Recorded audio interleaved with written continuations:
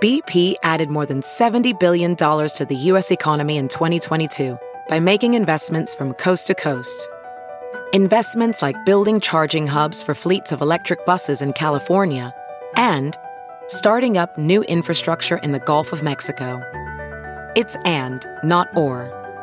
See what doing both means for energy nationwide at bp.com/investing in America. Hey, it's Kaylee Cuoco for Priceline. Ready to go to your happy place for a happy price? Well, why didn't you say so? Just download the Priceline app right now and save up to 60% on hotels. So whether it's Cousin Kevin's Kazoo Concert in Kansas City, go Kevin, or Becky's Bachelorette Bash in Bermuda, you never have to miss a trip ever again. So download the Priceline app today. Your savings are waiting. Go to your happy place for a happy price. Go to your happy price, Priceline.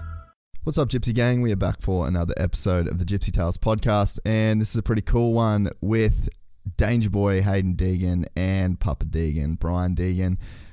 We made a little trek out to their Temecula pad while they were back in Southern California for the final round of the SMX playoffs, which, as we all know by now, went to Haiden. He made it through that 3-round playoff series as the points leader at the end of it all, and made history, winning a title in his rookie year and capping off a pretty remarkable season at that. So we thought we would just make a quick little time to check in with the Deegans. There's obviously a lot that went down in these last year since Haiden made his Futures debut at A1, and there's a ton of really cool stuff in this podcast as well that the guys shared about, some of the stuff that hadn't really made it into their video. So this was a really cool one. I hope you guys enjoy this episode of the podcast. But before we do that, we need to bring you the ads, and this episode of the podcast is brought to you by the team at AG1. I and hundreds of other members of the Gypsy Gang choose to wake up each morning and start our day with AG1. If you have listened to the podcast for any length of time, you'll know that I'm all about habits, and second for second, pound for pound, there isn't a better habit for your body than spending the 1 minute each morning it takes to drink AG1. Every morning I wake up and reach straight for 1 scoop of AG1, mix it with around 8 ounces of water, and I'm off to the races, literally. AG1 is a foundational nutritional supplement that supports whole body health and replaces your current probiotics, multivitamins, and more to make sure you're staying on top of your health. And AG1 is a foundational nutritional supplement that supports whole body health and replaces your current probiotics, multivitamin, and more to make staying on top of your health so much easier. And if you aren't already taking any kind of supplementation, then AG1 is going to help you have more sustained energy throughout the day, improved mental clarity, and the big one for me has been a massive positive change in my overall gut health and digestion. We've been working together with AG1 for about a year now, and in that time, a bunch of you have gone to drinkag1.com/gypsytales and tried it for yourself. There's nothing better than hearing the results that you guys have had with AG1, and if you hadn't tried it yet, there is no time better than the present. If you're looking for an easier way to take supplements, AG1 is giving you a free 1-year supply of vitamin D and 5 free travel packs with your first purchase. Go to drinkag1.com/gypsytales. That's drinkag1.com/gypsytales. We're also brought to you by Fist Handwear, the only glove that I've used for over 10 years now. For most companies, their gloves are an afterthought, but with Fist, it is their marquee product. I love that with Fist Handwear, you can ride your bike anywhere in the world and they have the perfect glove. The summer in US or Dubai, use the Breezer for maximum airflow. If it's a normal day, then you want to be running their flagship glove, and you have a million different colorways to choose from. If it's a winter's morning, run the Frosted Fingers, and if you use your bike to commute to work, they have a hybrid road glove that is perfect for you. Head to fisthandwear.com and use the code GYPSYGANG for 15% off. We're also brought to you by the team at mxstore.com.au. MX Store has Australia's largest range of dirt bike parts and accessories, 60-day easy returns, and free shipping over $20. And another awesome part about buying from MX Store is that if you have your order before 2 p.m, it will be dispatched that same day. Also, MX Store has an announcement that you will want to hear coming soon, so make sure you check back in on the next episode of the podcast and keep an eye out through their social media. Once again, a massive thank you to the team at mxstore.com.au. Last but not least, we are also brought to you by the team at Tropical Auto Group, and if you're in the market for a new or used vehicle, then you cannot buy anything without picking up the phone and calling our boy Kyle. He's been keeping us moving for the past 3 years and countless members of the Gypsy Gang. Tropical Auto Group in Rockhampton stock Ford, Mitsubishi, Kia, Isuzu and Great Wall, and for the last 18 months now, we've been wheeling the new D-Max. If you're in the market for a new or used car, make sure you head to tropicalauto.com and ask for Kyle to get a $500 voucher at MX Store with a purchase of a new or used car. That's it from me and the ads. I hope you guys enjoy this episode with the Deegans. From the gang called Gypsy. Gang and they come and get Gypsy. Gang and they come and get Gypsy. Gang. I met a Gypsy. Gang. I met a Gypsy. Let's get into this. Just to give everyone context, we're not in the studio at the moment. These guys, they're bouncing tomorrow. We didn't have time to get in the studio, but we did want to have a chat because there's a fair bit that's gone down in old Danger's rookie season. It's pretty wild.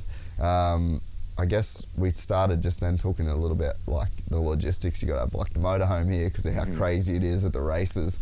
It's probably like a pretty good place to start, you know. It's like, when you coming into this season, rookie year, did you have any idea how gnarly the fans were going to be for you? Because I was at Washougal and it was one of the coolest things I think I've ever seen. It's just like people screaming, Haiden, just constantly. Like you're in the truck and then they were screaming so much that you had to walk out the truck just to like quiet the noise a bit. Yeah, the fans are, it's crazy how my dad and, you know, what he's done, and then the YouTube channel, and showing everyone from the day I literally started racing to now, like keeping everyone in tune, and it almost feels like they're part of the family almost, you know. They've seen me on a 65, a 50, and now racing pro on a 250. So I think when they're at the races, they think they're, you know, part of the crew. So it's like you hear them out there, they're yelling, and it's hard. I try to get out there as much as I can, but it's like on race day, it's like we have one goal, and it's, you know, go out there and try and win. So it's like you got to get your recovery in, you got to get your food in, and it's like we can't just go hang out outside all the time. But yeah, it's wild. Where I'll be inside and I'll start hearing the chant, like people start chanting my name. I'm like, all right, man, I got to go out real quick. I got to go set this up. But yeah. Did you expect it though? Like, I guess you would have had to have known, obviously, that there's going to be a lot of fans coming to the races. But did you think about it much before the races, or you were just so in the grind mode that it wasn't even something you really were thinking about? I mean, I knew there would be a good amount of fans, like just because of all the people that have supported me on the way up and watched. And then I raced Futures, and that crowd was also like pretty gnarly at Anaheim. Like everyone just like wild. They're just like yelling in the crowd, and then then I saw like outdoor nationals. It was weird. Supercross was I feel like Supercross, the fans were a little more like loud. And then outdoors there was like, it was like, it had a fair share of both. But the fans just, it's made it a lot more fun having fans going crazy all the time, and keeps you excited to go out there and put on a show for them. Yeah, and it's just like, for me, when I've been around, like obviously LA and then Washougal, there's just like a vibe, you know? And it's like there's an energy that you have the other riders don't have in the same way. Like obviously a lot of guys have fan bases, but it's just so different when like you guys for the last 10 years have been, you know, grinding on the YouTube thing. It's like it definitely hits different, and you can really feel the vibe. And like even, you know, like some of the other guys in the truck, they must just be like, what the fuck is going on? Like, this is so ridiculous. Like, they would have, I mean, they probably had no idea that there was just about to be this wave of people that would just descend on the Star Rig every weekend. Yeah, it's funny because I was inside, I was eating, and Bobby just sometimes won't even let me go out there. Bobby wants us to win. Bobby just stay focused, stay in here, which, I mean, I get that. That's how he wants to run the program. So if I got to stand there, I got to stand there. But some of the guys would be signing, and they'd be like, dude, no one's moving. Like, you got to come out here so the line starts moving.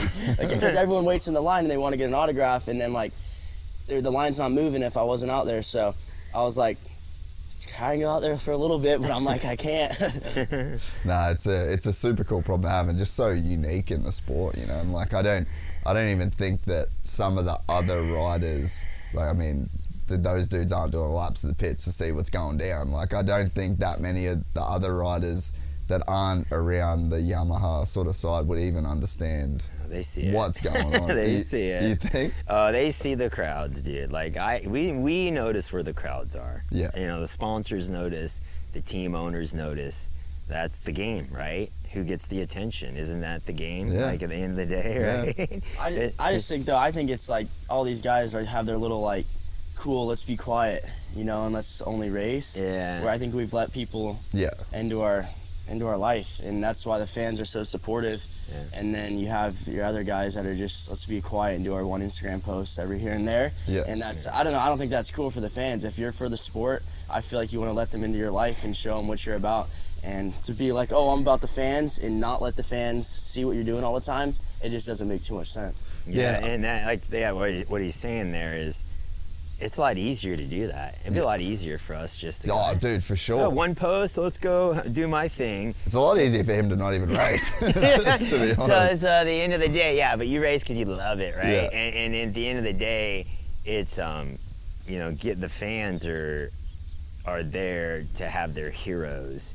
And that connection, I think this is the first time, unless maybe Pastrana was the only other time a fan or an athlete came into pro racing with a pre-built fan base. Yeah, that's very true. Yeah, Pastrana had he was big time when he raced Supercross because of X Games at 14. Yeah. You know, but with social media, it's times 10 now. Yeah. I mean, look at all those kids. You know how many kids have come to the races and never been to a race before? And we're like, dude, this is my first race. Just watch your YouTube. I've watched you since you were on 65, or watched, you know, the family, or, you know, it's a different thing. And I don't know, it's weird because I don't think racing was ready for it, you know, and the team wasn't. Like, the team owner's like, dude, I've seen nothing like it, dude.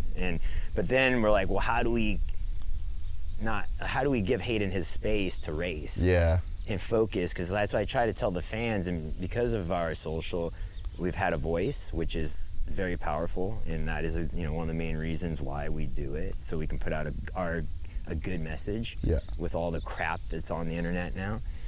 So I feel like that's, how do you keep it going and giving the crowd what they want, yet giving him his space so he can still win races? Yeah. It's a balance, man. Well, I think that's one of the cool things. Like, we could get into it like further down the track, but I mean, if people want to criticize the program, it's like, oh, Brian fucking can't get out of the camera, like he loves it. But I think that is the barrier, you know, like you kind of are that. Someone's got to talk, and he's busy, dude. He's got to focus on racing, right? Yeah. And none of us talk, and you guys get nothing, right? Yeah, and I think that's Hudson, the cool. Sometimes Marisa, right? Yeah.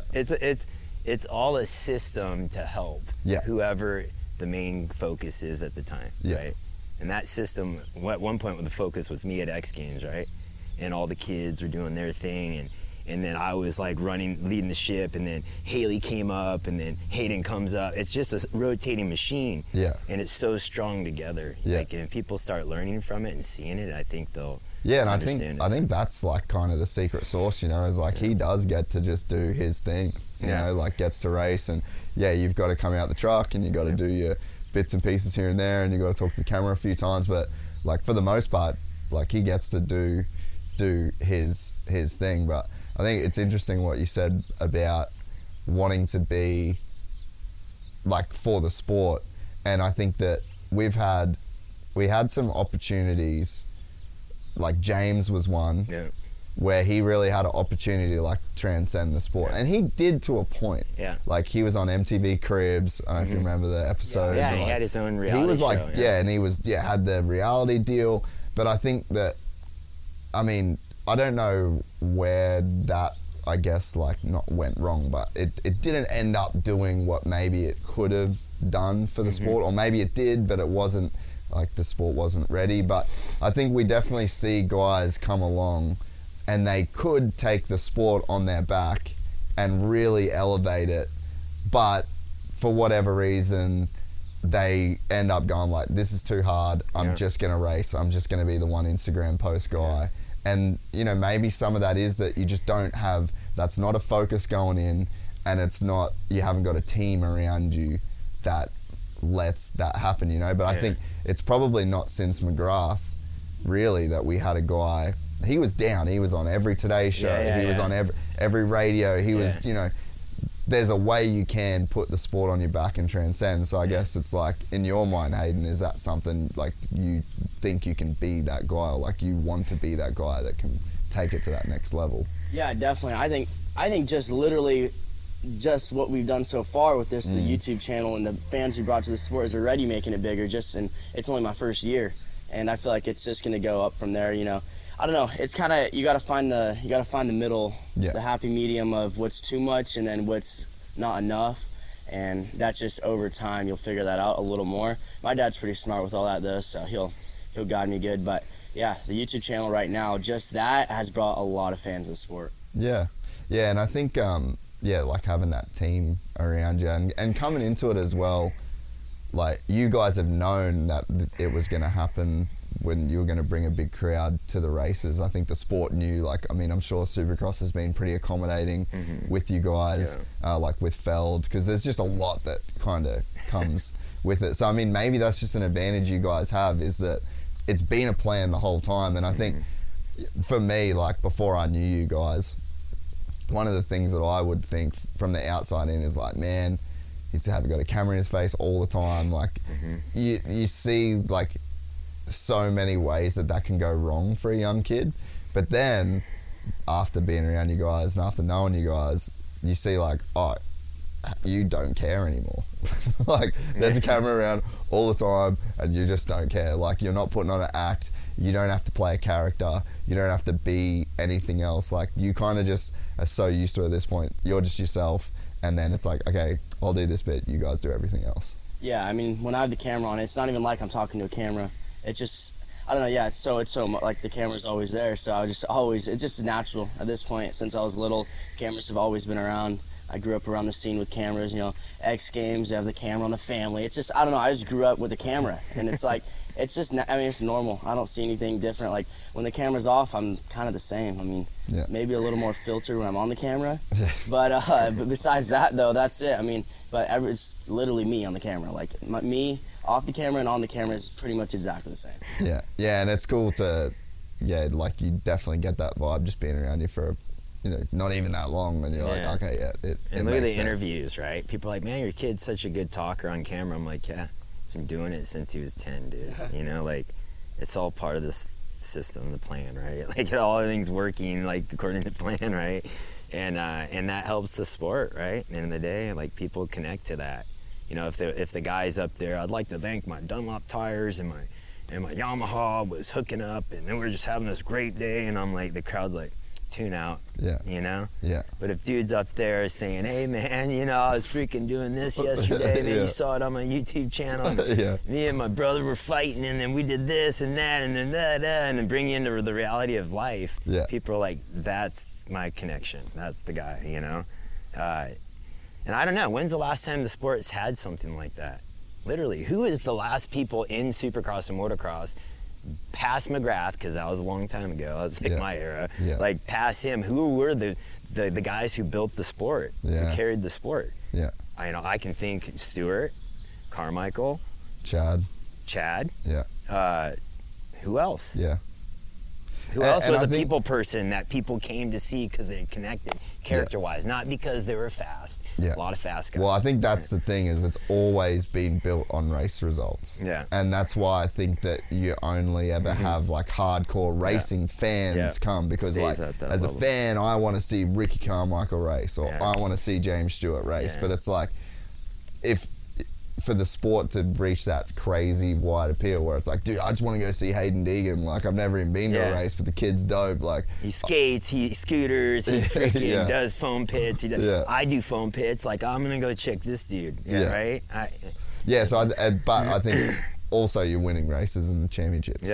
So it's like, I don't think that there's been like, the both is the thing that matters, you know. And I think Jet I like that, you know, Jet was just in ESPN, like the Justin Bieber of motocross. Should be. Like, should perfect. be. Yeah. Gosh, you should be on ESPN, should be on Sports Center. Yeah. Like, when we'd win X Games, we were on Sports Center that night. Yeah. You know, obviously because ESPN ran X Games. Yeah. But that's where the sport needs to get. Yeah. These dudes need to be on primetime freaking sports channels. But football's there needs cool, to be, but it's like, dude, yeah, but there come needs on, to be who's a gonna bridge character the that's gap? going to carry that. Characters, that's why we're not Yeah, it's on it. nothing interesting. Yeah. I mean, Jet's a character, but I mean, he doesn't like. Is he though? He's not like he doesn't post anything for the fans to see. You know, he has his act at the race, but it's kind of hard for the fans to be in tune with his life. Who he really is, and I get it. That I think the Lawrence is great for the sport, right? They set the bar high. It's great for us because we're like, damn, okay, let's go. Yeah. We got a challenge, you know. But I feel like there's two mentalities in racing. There's the guys who come and get theirs, like we're coming, we're winning, we're gonna win that money, get all the sponsor money, get all the bonuses, boom, we're gonna kick ass, in, out, thanks guys. Like, that's cool, that's one way. Most racers do that, right? And then there's the other way of like, we're gonna let people into our lives, show them what's going on, and hopefully bring a bigger blanket of fans, which brings more money to the sport, to us, to everyone, and it grows the machine, right? And that's where you're saying we need to start getting on primetime TVs, sports channels, and be considering like something like UFC did. UFC is the best sport in America right now. It's the strongest. They do the best press conferences. Their press conferences aren't like, well, I had a good race today, and yeah, you passed me. It was kind of aggressive, but you know, like I said that. It's like fuck you, dude. Like you this, that. I'm gonna beat your ass, and like and they're like fighting over each other with the mic, and like people are breaking them up, and freaking dude, everyone's tuning in and watching, like. Dude, where is chicks it? watch it. Like my wife watches it. Yeah, she loves it. I sit there at the press conference, and sometimes I'm just like, I want to like cook up right now. Say something, and then everyone just. Yeah. I'm like, all right, dude. I guess I'll just lock in like this too. You need a yin and yang. You need someone that's like willing in that press conference to talk shit back to you and be like, yeah, dude, well, blah blah blah blah blah blah. And then if you do talk crap, it turns into a defense. They go into defense mode. I'm like, bro, come on. Yeah. Like, not marketing mode. No. You know, like watch UFC if you want to see how it's done. Like then people are like, well, that's cheesy. We're racers. Well, you don't think fighters are fighters? You think they that's end up fake, hugging then? after the fight most of the time. 100%. But they have to build the show. Yeah. Yeah. You don't think McGregor's like is he the best fighter in the world? No, not right now. He probably was at one point, but he's still the highest paid dude. Yeah. Why? Yeah. Because he's the best freaking shit talker, dude. He's the best. He knows how to market and run the machine. He's got the most fans. There's something there, right? For sure. And if we want the sport to stay where it's at, then let's just keep doing the same thing. Yeah. You know? Yeah, and I think that, you know, at least for me, right? Like I have a level of like public facing. I talk shit for a living, basically, and it's just like every single day I'm just like pumping YouTube with more of like my opinions and like it's kind of lame in my, but it's like I've divorced that on-screen personality character. Like I'm trying to be as myself as possible, right? But not everyone's gonna like that. Not everyone likes me. Not everyone likes you guys. No. I don't give a fuck. You know But another thing is, that's why McGregor's so big, is because even the people that don't like him are still fans. The people that don't like me, they're still watching. They're still a fan. They're still watching. It's the views equal money. Like it's still the views equal more fans. Like it's still all a system. Yeah. It's like even if they don't like you or if they do like you, they're in tune to it. Yeah. It's like that's what UFC and those guys are doing. And I think that the trick is to just know you're in that system and then not take it personally. Yeah. And you know, I think we talked about it a bit before, but Steve does a good job of that. Yeah. You know, like when you had your Washougal podium speech, he went out and said like the thing that would have got him the most hate on the internet, and guess what happened? He got the most hate on, and like he doesn't care. Yeah. It's like kind of cool. Yeah. You know, because it's like, again, we're here. If you want to be a guy, and if that's a goal of yours, is like, hey, let's make this sport bigger, let's put this shit on our back, then you can't have hurt feelings. Like, you can't have your feelings in this in the way, like, you can't be a dickhead and not care about the consequences. But if, you know, people are going to talk the same way people don't like everything that I say or think that my podcast sucks. Like, cool, dude, I bet you still watch the clips. As long as you're watching the clips and thinking about moto and you're not going and watching something else right now, then, like, we're winning. The sport's last time winning. I checked, you get paid on views, not likes. Yeah. Yeah. Right? No, you don't. So, like, there's the game, right? If people know the game. Yeah. But, no, I hear you. It's not even thick skin. Like you're saying, like when Mathis said what he said, it was his way of finding a way to get clicks and views. And, hey, smart That's of him. his job. Smart of him. Like, all right, dude. I mean, I probably wouldn't have went that approach because that was, like, deep. Like, that was, like, you know, but I get it. Like, that's the game of the media and the internet, you know. In the end, I think we understand marketing, and X Games was really about being a character, you know, and now we're back to racing. Racing's about winning, too, so you always have... I think as long as you can perform on the track, you're good. Yeah, like, and that's why Connor got away with what he did. Yeah, because he he's did a whatever badass, he wanted because he was winning every single thing. Yeah, it's like kick you write your your ass, own checks, bro. Like, okay, it is talk what it shit, is. but they would never say it to him.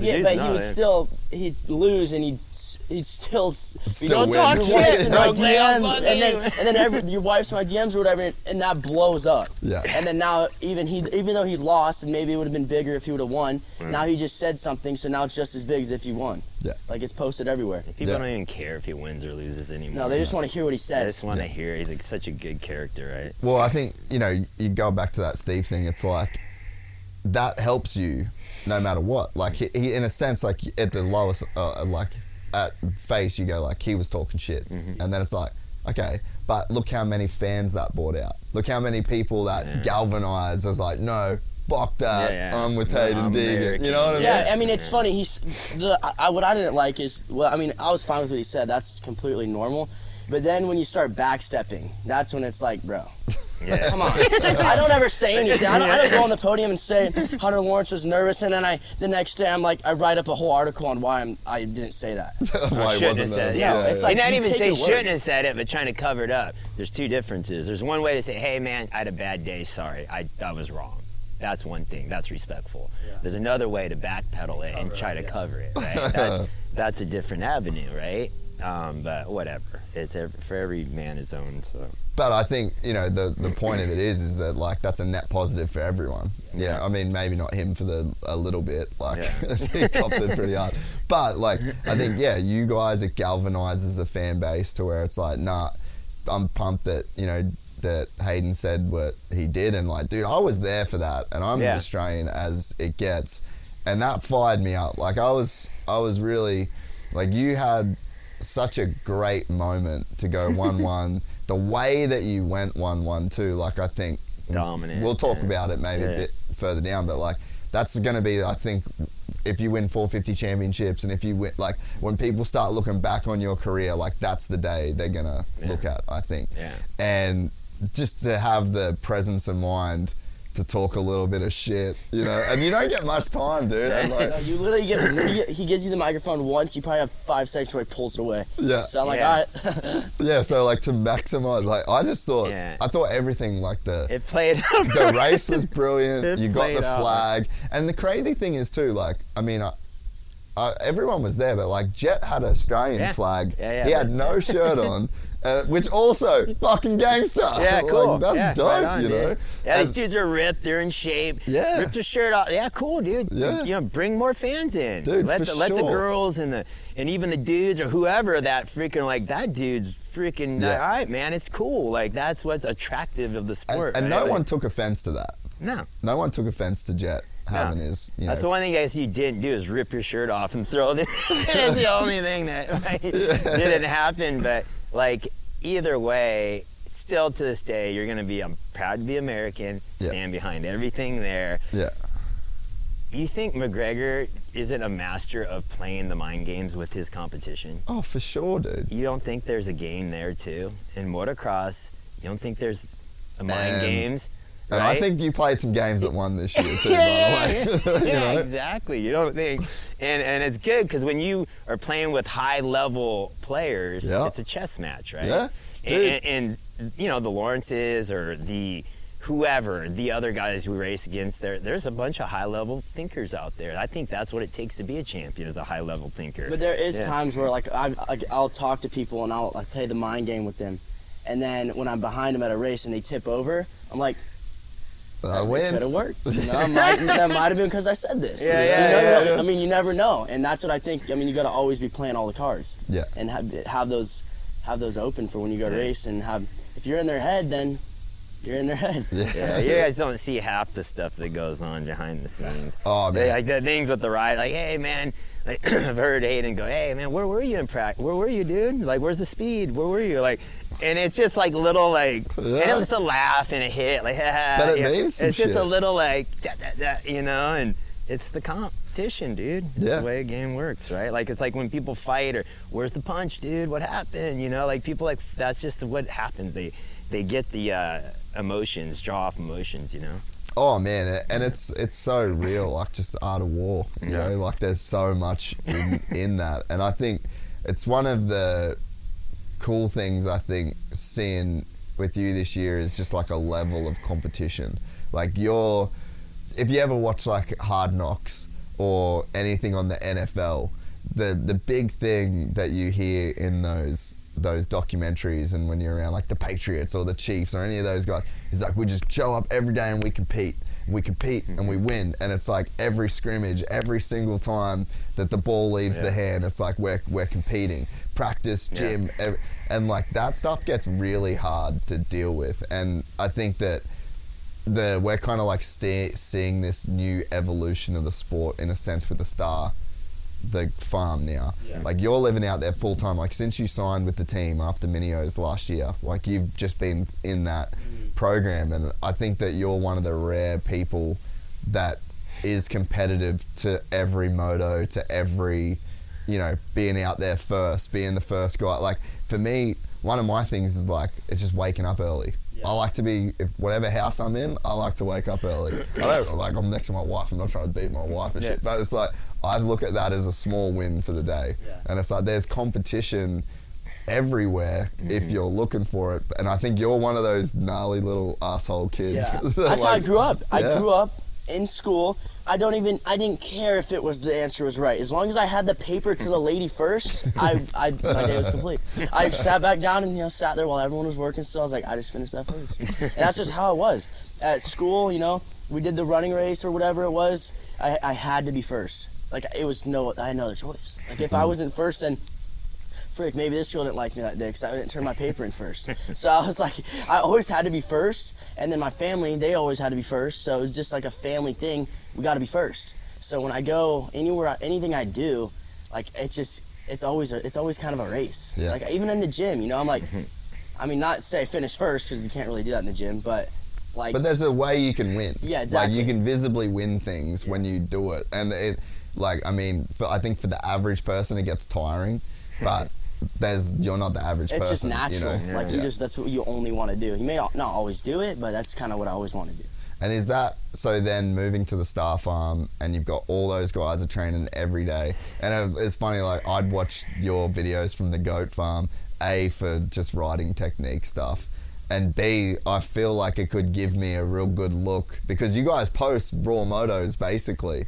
And it's like, you see where they start, and then you see who passes who, and you see who's finishing, and you can, in that content, there's quite a lot of tell about who's doing what, and it definitely seems like you're one of those gnarly dudes that is just every moto you're passing people, and you're trying to break even your teammates every day. No, that's how it is, and like sometimes I'll have a drill or something to do, and they set me out front where I can't go as fast because I don't have my rear brake or something, and then I get passed by someone. I'm like, no, I cannot do that. Like, I'm giving these dudes confidence. I don't know. Every time I go out, it's got to be a race, and I got to try and beat you.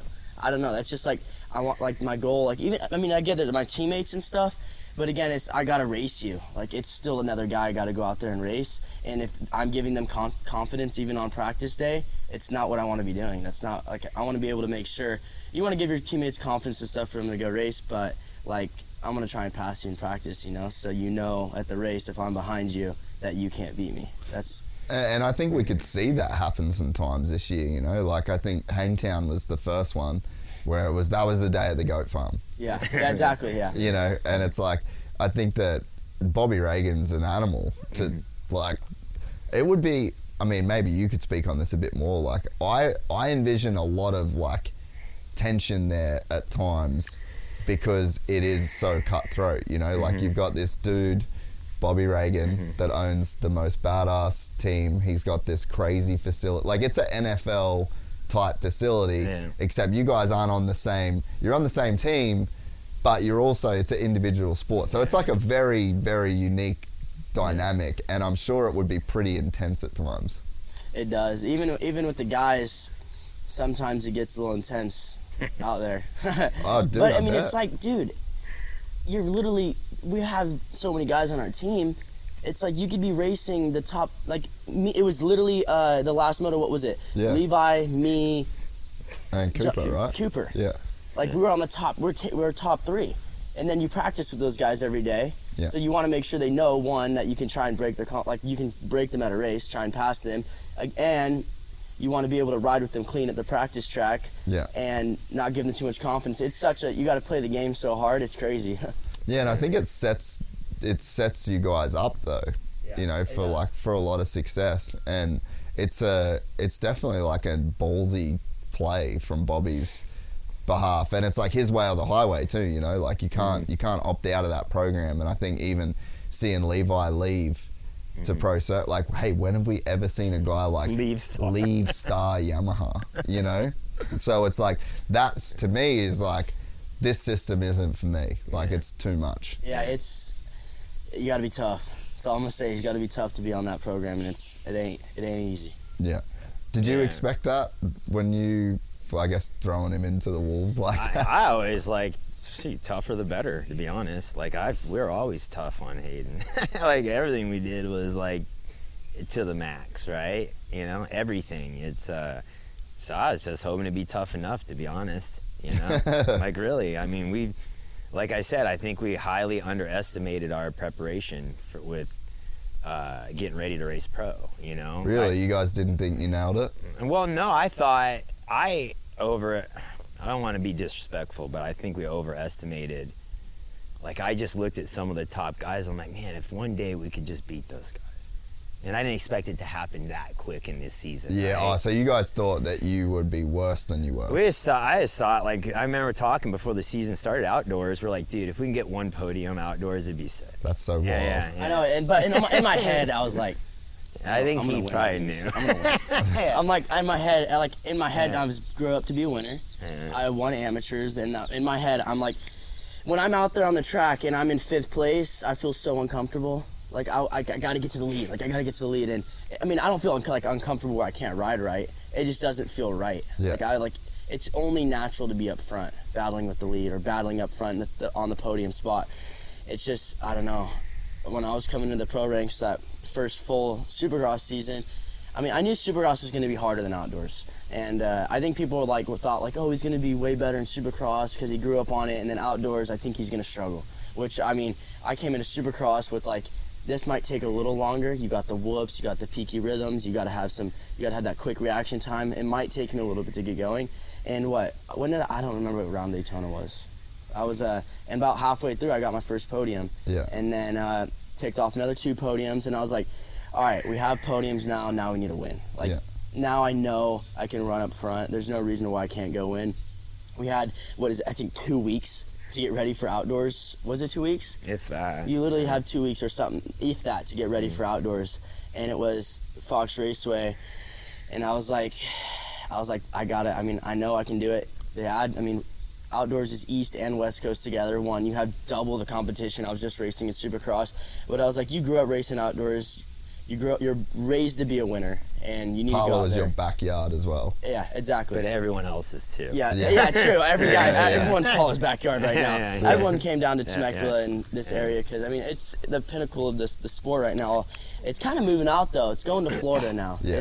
But most of the team, you got Pro Circuit, you had Star, you had, Honda was down here at one point. You had all of them down here. Yeah. So it was kind of like the spot. But, yeah, just back to the winning thing, and it was like, I got to get a win, soon. You know, I haven't won in a while. And I was like, I gotta get that itch back out of the way. And then I did it. So we got it done at Redbud. But it was still, that one was a win, but it felt incomplete. Like I didn't win a moto. Yeah. Like it was not, I wouldn't say given to me because just the situation, it's racing. So nothing's really given in racing.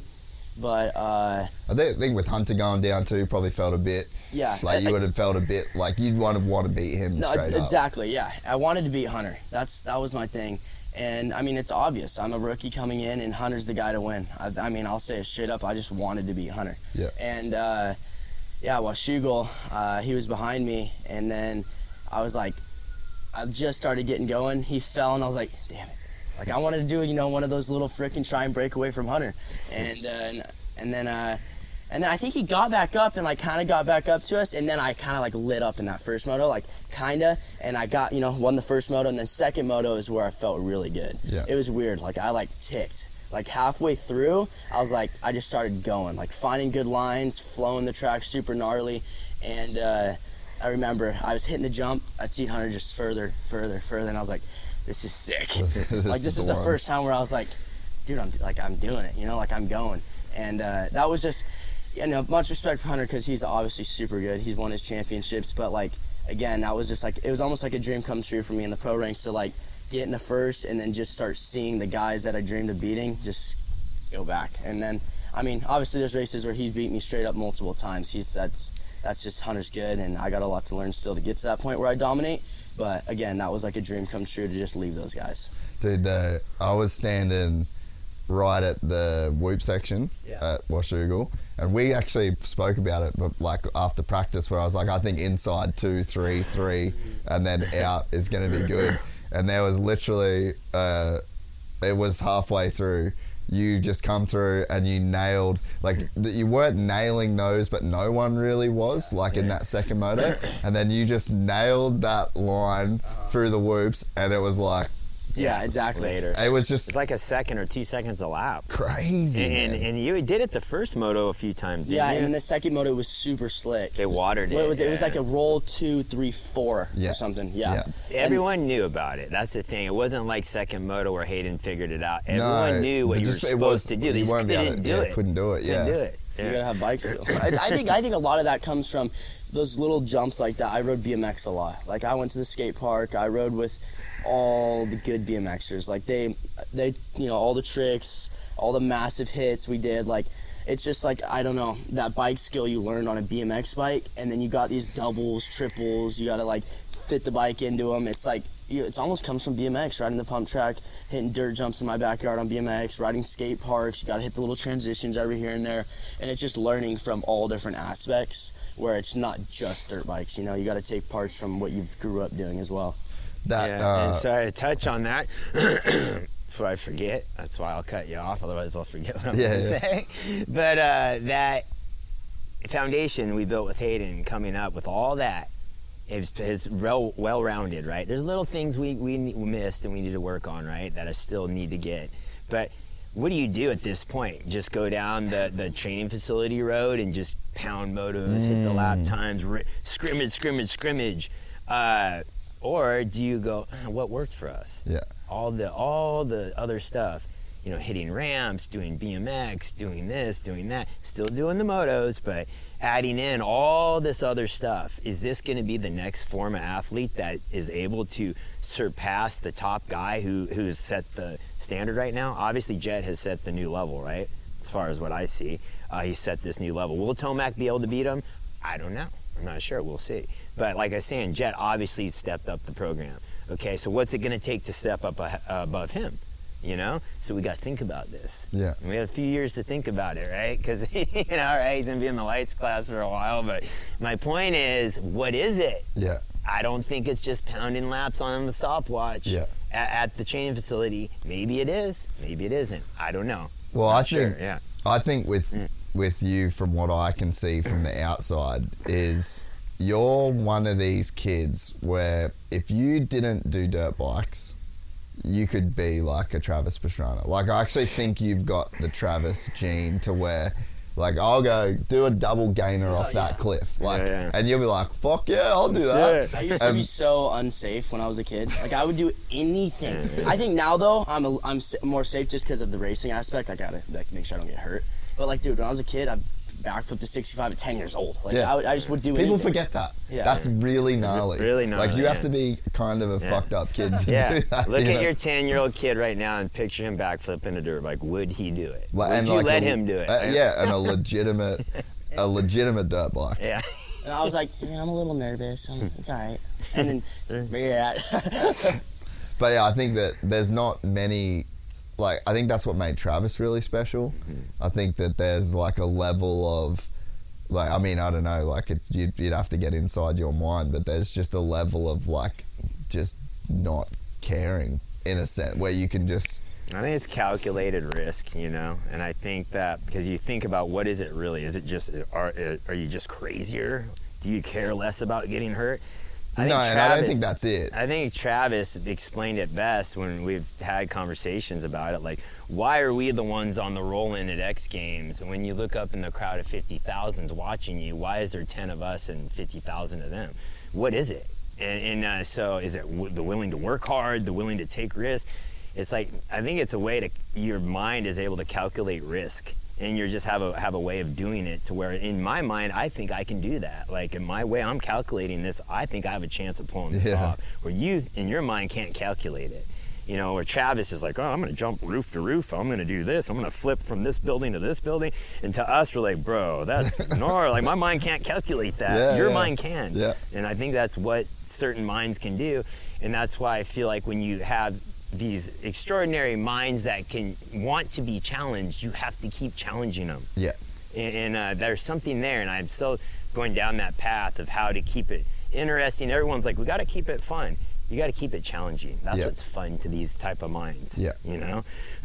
So that's kind of the game, you know? That's why I still like trying to figure out what is the path that keeps this momentum going this, not this. Yeah. Like, it just keeps, what is that? Because right now he went to Star. Wah. Star was like, okay, our pros are here. Wah. Okay, now I'm fastest guy. What's next? Yeah. You know? It's like, so, okay, what are we doing? You know, that's kind of where I'm at, and I don't know. You know, I got to think about that. But for what he's doing right now, it's like, he can win what he's doing, but like, what is it? Yeah. I don't know, I just like think about that stuff sometimes, you know? What is the challenge? What is that keeps you wake up in the morning and going, fuck, dude, or that today. When I woke up in the morning, of that day I was gonna backflip my dirt bike, I freaking felt alive. I was like, fuck, today's the day. I ain't backing out of it. I'm doing it. I think a lot of the thing that gets you up to want to do, even if you're not doing anything fun for the day, you're just cranking out some hard motos, because I'll be honest, that's not always fun. It's a grind. That's the sport. You gotta grind your stuff out. But I think what gets me up in the morning is what I have written on my goal list. When I walk out the thing, like, I read those, and that's what kind of keeps. That's where I'm like, all right, we have an unfinished job. Like, we gotta go get this. Like, I had my goal, win Super Motocross, the championship, and I just every morning, I could you not, every day I said it 100 times in my head. I will win Super Motocross. I will win it, and we won it. It's crazy. I think it's very impressive the way that, I mean, I think the first time we did the podcast, you were doing the 125 Supercross thing, and then even then it was like, it's cool to watch a kid, right? Because like, we were young.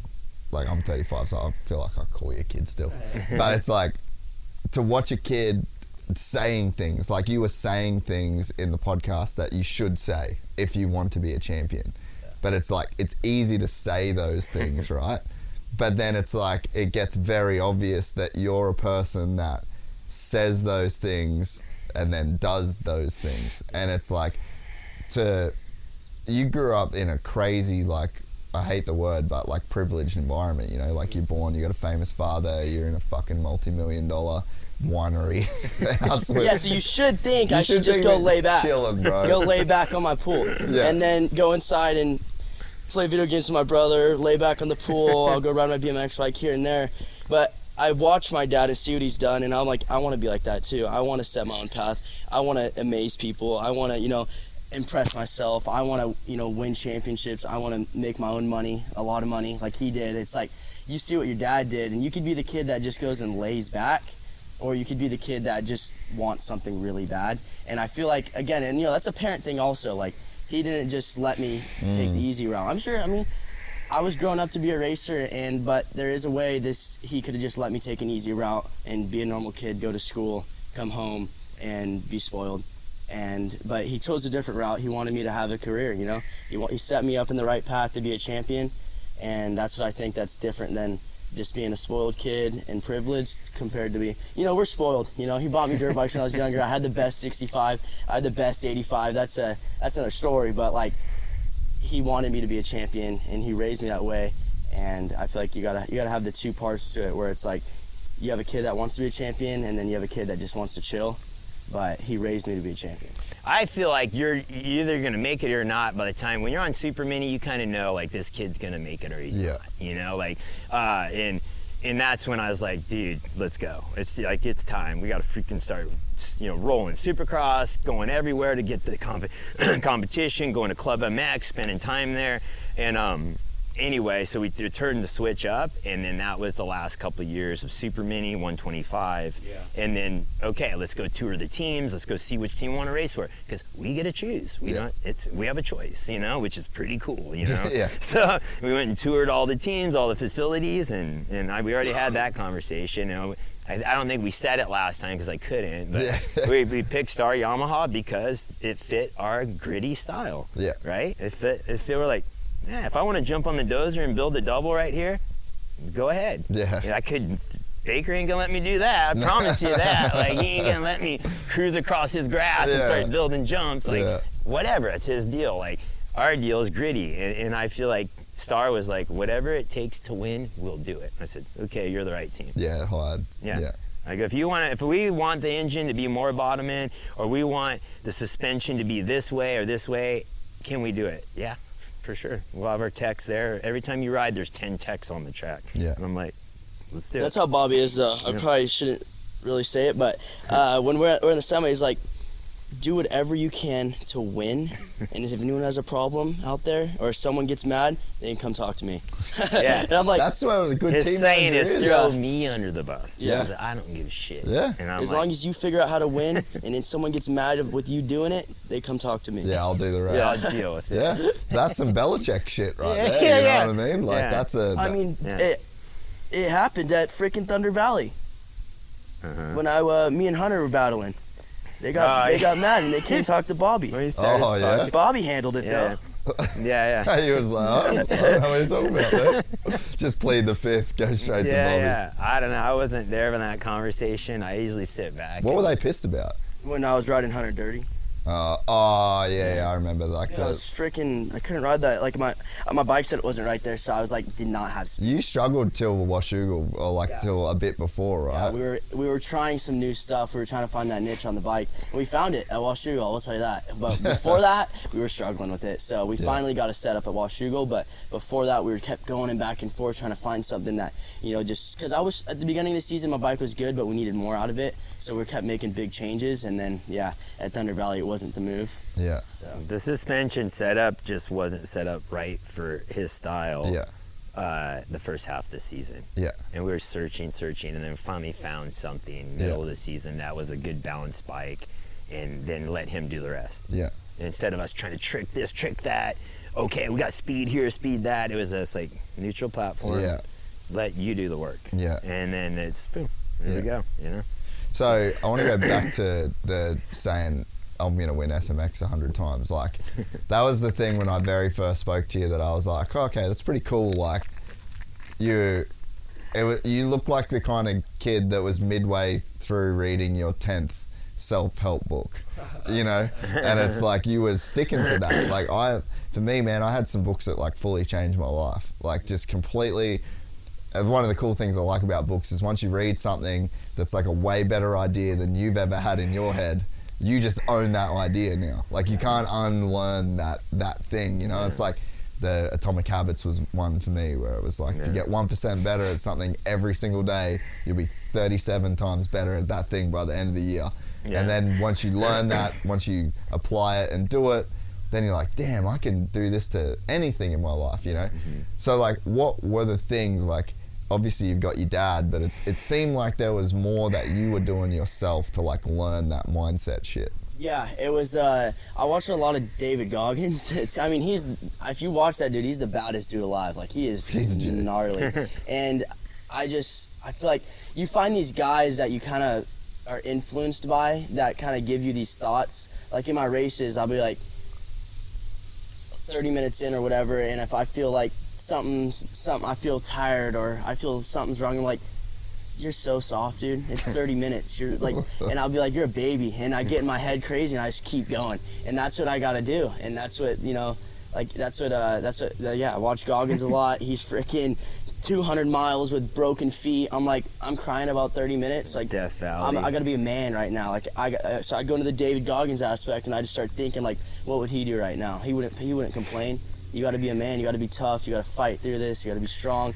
And that's what I kind of think. And sometimes I'll be like hanging on for dear life. Like in that first moto at freaking LA Coliseum, like, I don't know if it was the nerves or something, but I got the worst arm pump and I was like hanging on and like, I'm in my head just reciting David Goggins in my head. I'm like, come on, stay hard, come on, dude. And I was like, come on. And then, I made it through the moto without getting past one more time. So, and we ended up getting it done, you know. I went in the semi, I just sat there and just kept reciting, I will win this, I will win this, I will win this. And David Goggins on the line, just thinking of it, and got it done. It's got to be weird sitting in the room because they all sit in their little table, like in a debrief after the moto with the guys you have to beat. Yeah, it's so weird. You see it's the guy that weird, won. Bro, it's a crazy dynamic. And then Jordan Smith's sitting there just like, but he's all I've got $1 million or $500,000, right? You know, you can see it. You see his wheels turning. In the smoke. And you've been in that position like, because you've had X Games. Like you would have seen that shit, you know. Like, you know more than most. Yeah, and I sit and watch. Like, I was there the night that him and Smitty got into it at Supercross, and, like, I sit back and watch it all. I just, like, I pay attention, just kind of, like, see how people react, and, like, you know, and just kind of, it's kind of interesting to me, you know, and anyway, they're in that room after the first moto, and there's the dude, like, that's your competition, right? Except Shimoda. And they just knew they had to all beat Shimoda, right? And to be honest, people think there's team tactics and team orders. Every fucking man is for himself. That's it. Every dude in that truck wants to win that $500,000. They ain't trying to help him. No. They want the fucking 17-year-old kid to come in and win the fucking Supercross. Come on, dude. Like, no, hell no. Like, you'd have to be like, hey, you can have half my prize money if you help me. That'd probably be the way it'd have to happen. Like, but it just doesn't. You gotta get it done yourself. And they still ain't gonna do it. They're like, dude, they want themselves to win. Oh, and everything, it just builds. Like, everything builds onto every other thing. Like, you finished the race at the last national, and then that leads you into super motocross, and then that leads you into the off season, and then it's just, it never ever stops. Like, it's like what you said before, like, you can never let people win in this game. Yeah, that's why I told him, don't let Shimoda get momentum, dude. That last fucking national, he did, man. like, from the whole, he was from sick. Ironman. He was sick as a dog. And I'm like, frick, dude, this last race, and we need to win. Like, we just need to end it like a freaking dude. Like, you're done, you know? Like, but he's just sick enough to give Shimoda a little, like, and I'm like, I remember like 15 minutes in the first moto, I was like catching Shimoda, and my body was like so fatigued. I mean, I got super sick, and like it was one of those days where it's like, dude, it's your body, you feel drowsy, you feel weak, like you don't want to like move much. And I was like 15 minutes in, I was so tired. I was like, damn, dude, like I'm trying to catch him, and I just had to back it down. I was like, I can't, like I just physically, my body's like not able to do it. And trust me, I was running some David Goggins through my head again. But dude, that was to a point where I was like, I was just trying my hardest to hold off Vial. Yeah. Like, I was going to hold off Vial. That was my goal, to hold off Vial. Yeah. That's where I was at. And, I mean, I ended up holding him off. And then second moto, same thing. Just got to fight till the end, stay strong. But I didn't have it in me to catch Shimoda. That's just my body wasn't able to, so. Yeah, but your speed, the first moto, I'm like, oh, here we go. Maybe he's going to pull something out of his ass. But I was like, there's no way. There's no way he's beating these dudes today that sick. I'm like, there's no way. He could barely stay awake in the hauler. He's just like sleeping all day, and he didn't take a nap to save his life. Yeah. I can't sleep. I have so much energy. I have like never taken a nap once. Yeah, I'm not a nap. And he's sleeping in the motorhome. Like, I'm like, shit. You're like, yeah, he's cooked. Fuck. Like, and you were still sending that thing. Yeah, in second moto, I'm like, we're done. Starting the second moto, done. He's so tired, right? And I was like, fuck, it's hot. We're gonna get smoked this second moto, and fucking dude held in there. I ended up second, I think, or something. I got second. I went what, 2, 3, 2, 2. Yeah, and I'm like, I couldn't believe it. I'm like, that's fucking good for how sick you were, you know. Yeah. But it did give Shimoda a little like For oh, sure, here we man. go, Crazy, you know? crazy confidence, and then he took that into that whole playoff series, you know. Yeah, and then that first round was where Charlotte. I won the first moto. Charlotte, you won the first moto, and the second moto, something happened second moto, I forget. Yeah, I crashed in the qualifying. Crashed early, in the day. You ate shit. Yeah. Oh, that was a big hit. A good hit, and it rang his bell. We kind of just didn't say nothing. Yeah. We were just kind of like, we got checked. We got checked out, and they're like, you don't have a concussion, so we're like, you're good. But you know, when you ring your bell, you're a little it's like that. Even though you didn't have a concussion, I still like rung my bell pretty good, and. But yeah, first moto was solid, and then second moto, I was just feeling the effects from that. But I can't have an excuse, so came into the next one. What was it? Chicago. Chicago. It's a straight outdoor track. And I did not have I didn't have the speed really. No, you were sick again. You got strep throat. Oh, I got strep throat. Yeah, I heard you were sick that weekend. If I could show you pictures of it, you'd laugh. It was. Oh my god. He showed me his throat on Thursday before we fly. I'm like, dude, what the fuck is wrong with you? Dude, I looked like my throat was shut. Like the hole was like this. His breathing hole was like shut. I raced with a gnarly. And I'm like, fuck. If the people behind the scenes that want to talk knew exactly what I had before a lot of these races, they'd be like, damn. So we call, which I don't like to do, get the antibiotics, get the Z-Packs, we have to do something. He's sick, dude.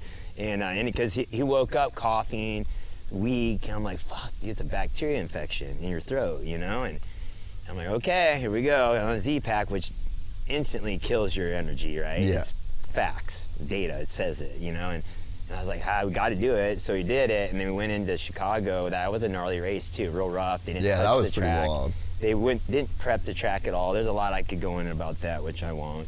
But he struggled at that one, too. And I whole shot of the first one and led almost the whole thing until like the end, and I was just, dude, again, tired. Yeah, I couldn't fight all the way through it. And then, but somehow salvaged enough points again to still be in the fight.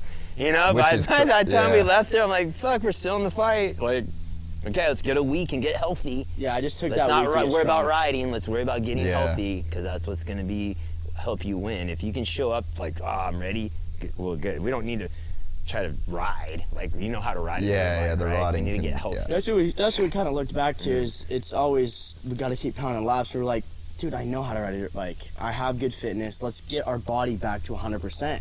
And then we did.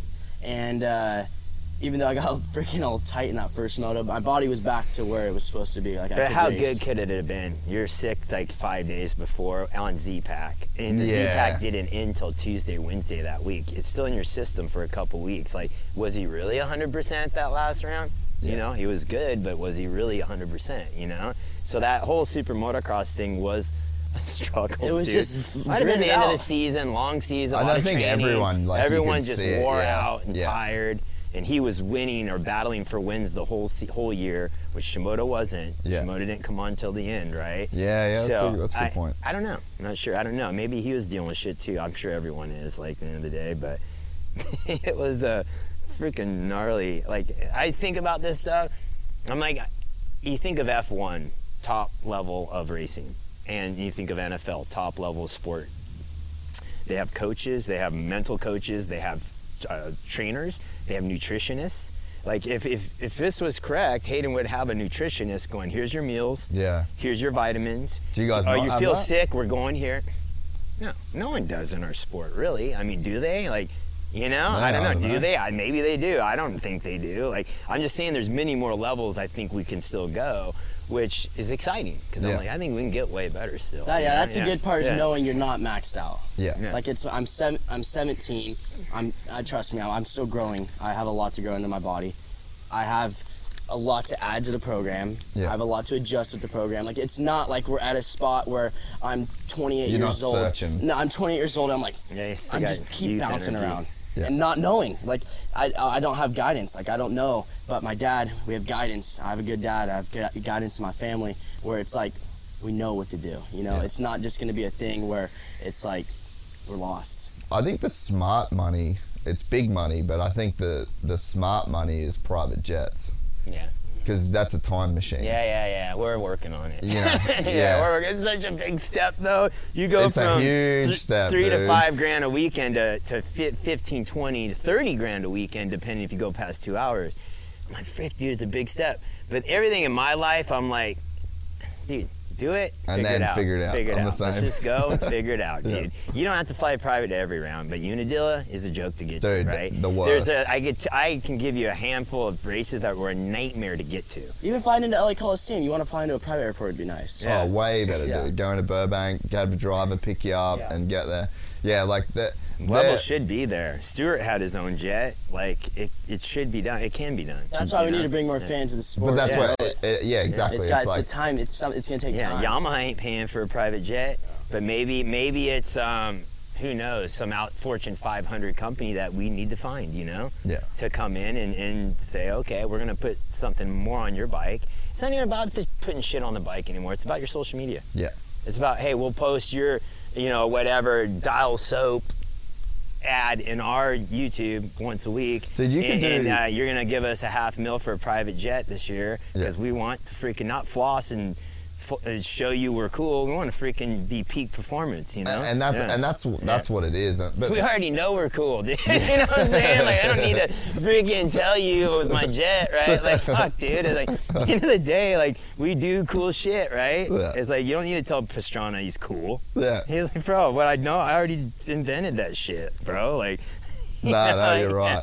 But yeah, I mean that sort of stuff to where it's like, crazy good nutrition. You fly on a private jet to those shitty races. Like, you don't need to go to all of them. But like, man, just to be able to dip Saturday night on your own time, and by 3 a.m. you're in your own bed again, and you've just got Sunday's your recovery day. Yeah. That is literally his recovery day on a Sunday. And it's on a plane. What are you doing? It's you're on a plane. flying all day on American Airlines. Not leaving to mention at that, 4 in the morning. The germs. That's where you're getting sick from. Like. Yeah, you ride all day. You got to think, you ride all day Saturday.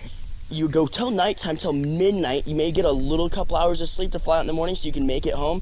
Your body is extremely weak. Yeah. And then now you're around a bunch of people that could be sick. Yeah. So now your body can't fight anything. It's just like, it's just like, you got to find something better. And then that's your recovery. And then Monday morning cycling. Hours. Yeah. Yeah. So where's your recovery? Nah. Well, I mean, like, if you did the private jet thing, you could literally go back to the hotel. Let's say it's Supercross. You go back to the hotel. You got no stress. Sleep in. Black out the room. Sleep all Sunday, and then Sunday afternoon you get a jet. You land, and then you do your Monday morning routine. Or you just freaking jump on the straight from the track. You go to the jet, and you're home by freaking midnight. You know, and you're in your own bed Sunday chilling, watching YouTube. But that's the gains that the program. Save 2 days a week. But you gotta with that again. It's like you're gonna have people who are gonna talk shit, which fuck it. Who cares? Because they're jealous they ain't on the jet, dude. Every NASCAR. I mean, every NASCAR driver has a jet everyone and a helicopter to get to it. Everyone goes because it's just time. So you're telling us we can't get to that level? You know, is that what everyone's saying? Because you're in motocross? No, fuck that shit. That's lame. That's too cool if you do that. But if it's 30 grand a weekend, dude, that's 3 brand deals per weekend on social media and YouTube. The Deegan's presented by Thorn. You know what I mean? And people got to be cool with that. Like when you see athletes doing brand deals on their social, you guys can't be like, oh, cheesy. No, he's getting paid, dude. Good for him. Good for him. Like, he has a value. That's it. That's where you want to get someday, kid. Like, that's a good thing. It's not cheesy. And, there's been guys in the sport, we can all thank Ricky Carmichael for elevating the fitness and the grind and the level that you can achieve physically to the sport, you know, and it's like we have to we can't shit on that dude for that. No. And you know that like there's guys that bring stuff to the table, and it's like, I mean, you might just be the dude that does lift the highest paid guy. Like if you're the highest paid guy in the sport ever, then it sort of just sets an expectation as to like, hey, this is what's possible. And I mean, dude, Jet would be fucking creaming it right now. You know, like he's winning so many races. His bonus program's unreal. He's got Jets and Donuts. You know, so it's like there's where we are in a new era. Like, and I'm pumped for that. I want that to be the way that the sport goes. Fuck, I want to make a lot of money out of this shit too. You know what I mean? And then it's like it goes back in, and we start to like lift the culture, and we start to, I guess, lift the lowest level. You know what I mean? Like, but the highest guy at the top sort of is able to drag everyone up. And it needs to. And it's like a blueprint then that you can follow, right? Yeah, and I think the last time riders made a lot of money, like 5 mil, 10 mil a year, was Stewart era. Yeah. Stewart era, Carmichael era. And then it like took a big dip after that. I feel like Kenny and that would have made some pretty good money too, though. Like, I think at the top, the guys have always been making millions. I think that there was probably a time in that era when there were more of like the Andrew Shorts and the Tim Ferries, and like those dudes were probably still making a mil. You know what I mean? So I think that it's just always been pretty high at the top, but maybe just not as thick for everybody and Kenny did else. a good job of like getting like, isn't it like Breitling watch Breitling. it? Like he did a good job. Like Astafin was smart. He got a bunch of outside money. There's one way to do it. Everyone keeps grinding the industry for more money. No, it's the worst idea, You got to dude. go outside the industry. Yeah. And bring it in. Yeah. That's where the money is. There's so much more money outside of YZ250Fs. Like there's a lot more shit that gets sold in America than those. Yeah. No, I hear you. And it's funny because I see Triumph coming in, and like all these companies, they come in. That's like, great. Come on, Yeah. like bring it. And then you see, you know, the fans talk, oh, the bike's a KTM, but shut up, dude. Like, who cares? It's another ride. It's more jobs for riders. More, you know. And I can pull my hair out all day and talk about like, dude shouldn't be in the 250 class at 30, 40 years old, dude. You know. And I'm not talking like I'm not setting people out. I'm saying I think the sport. The reason I say that is I think the sport should allow more access for the young athlete to have a chance at a ride. Yeah. So if you're 25, I think you're probably 25 is kind of that tipping point where you should have to move to 450. And that's, I feel like, and that would open up more rides for the young riders that have spent their whole amateur career in their dad's whole checkbook to make it to be a pro, and they don't have a spot to race because you got old dudes in there trying to win championships because that's the rules and it's allowed and it's okay. But I think they're doing that because there's nowhere for them to go. Like, how sad is it to lose like a Justin Hill that won a pro circuit title and then doesn't get a 450 ride? Yeah, that's just weird. You know, so I think that it's like there's got to be, there has to be more, but then the sport has to value more than just the three dudes on the podium. You know? Yeah, they got to feed it back and tell the stories through the whole paddock, you know? Yeah. But no, I know that's a whole other conversation, but you know, the rules are the rules. I get people just do what they're allowed to do. It's no rider's fault. But I just think is for the health of the sport. Yeah. Getting new kids coming through. Getting new blood coming in, you know? New blood. Like, keep it exciting. It's not just this, I mean, not just the same guy, like, it's like you're watching for the past 8 years, it's kind of in the same spot. And if you get a dud guy, you got that dud dude for a while, right? Well, he's just a dude that's just in that spot. Like, imagine if you just had new kids coming in, like, all right, where's he going to stack up this year? Maybe he doesn't stack up as good. Well, next year we're going to have more kids moving up, you know? It's like, it's not just going to be, we have one kid every here and there, and then this 28-year-old is just in this same spot for the past 8 years. Yeah. It's just, I don't know. Well, I think you and Hunter have been two really good examples of, like, I think a big thing that's really going to help that you're going to be a massive part of is, and Adam Cincerelli said this on the podcast the other day, right? So he said that I wasn't until I was like fully established, won a championship on a 250 in the 450 class, like factory Cowie, one of the big names, where I felt like I could have a personality. Mm-hmm. That's fucked up. Yeah. And that's a huge, that's holding the sport down.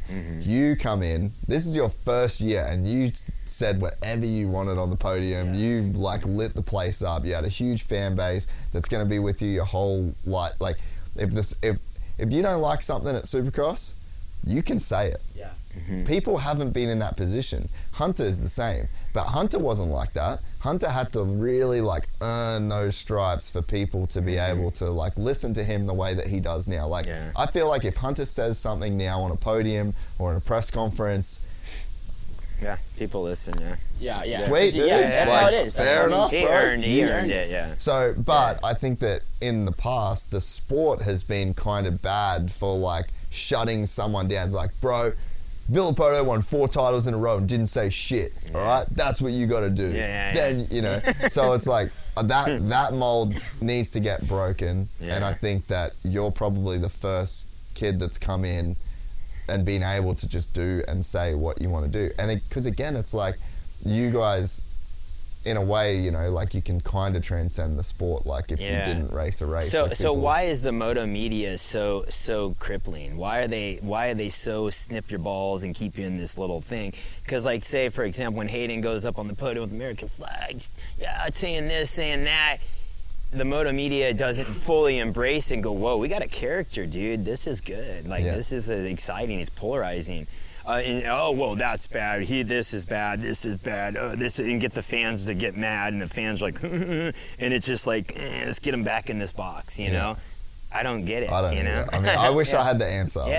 Even the podium interviews, if I hear another podium interview that's exactly the same, it's just bro, stop doing that. It's not helping the sport. I get it. Your sponsors are sitting there but they're not selling shit because no one's listening. No, you know what I'm saying? You may he said my word, he said my company name. No one's listening, You don't even bro. have to say the sponsor, but if you have a character on the podium, they're looking at your bike, they're watching you race. If they don't even watch you race and then you thank your sponsor, they're probably grabbing food from the kitchen. Yeah. They're perfect example, you're wearing a Gucci shirt right now. Where's your Star Yamaha, bro? Where's your fucking Star Yamaha? Hey, guess what? Gucci's paying him all kinds of money, I dude. still know what you ride. Yeah, exactly. I didn't forget. I didn't forget in this conversation that That's you what ride I'm the saying. Star Yamaha. It's not always you don't always need the button-up freaking... You watch football players, they show up to the game with whatever they want on. They don't show up with a Broncos suit.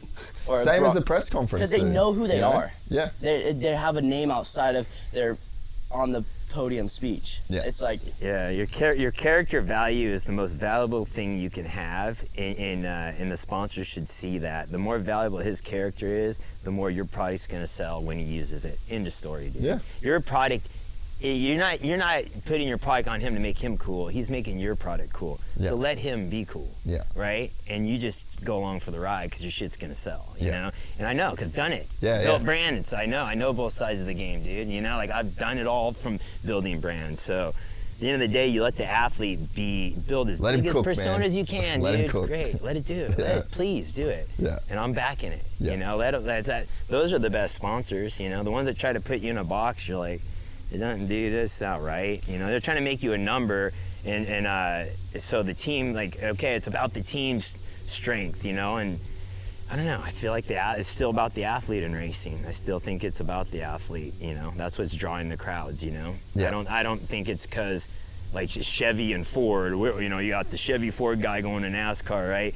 I don't know. Is it like guys coming because they ride a Yamaha, or is it because Stewart's racing a Yamaha? I don't know. I think it's more because Stewart's there. I think that you would have sold a lot of KTMs. And you would have sold a lot of Yamahas. I know, so many little kids come up to me and we're like, dude, or parents would be like, I had to buy my kid a Yamaha. I was like, I'm wearing my Gucci shirt, but they see me ride and they see what we do on YouTube and they see all the other stuff, which makes the kids want a Yamaha, Yeah, and I think that, you were saying before, what does it take? It's I think that a few people like you, like Hunter, that have able to, dude, Hunter wears I don't know what should be worth, but it's he's got his own, he's got he likes cars, he likes watches, he likes golf, dude, lean in, and it's there's people out there that they resonate with that. But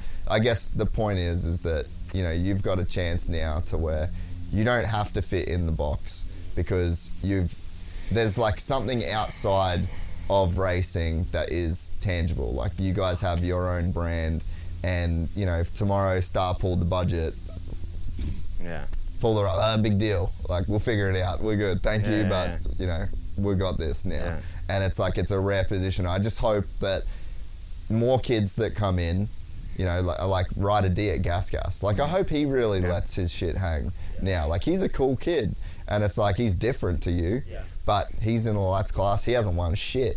Does that mean he can't still be cool and show us who he is? That's and, another, and not get roasted. That's why I think like him, they need to start speaking out now. You know, I that's another thing. What you said about Alex Cicerello, I feel like Ryder, if he starts winning, then he's gonna start talking. I feel like right now you got to start building it. You know, start building up the hype.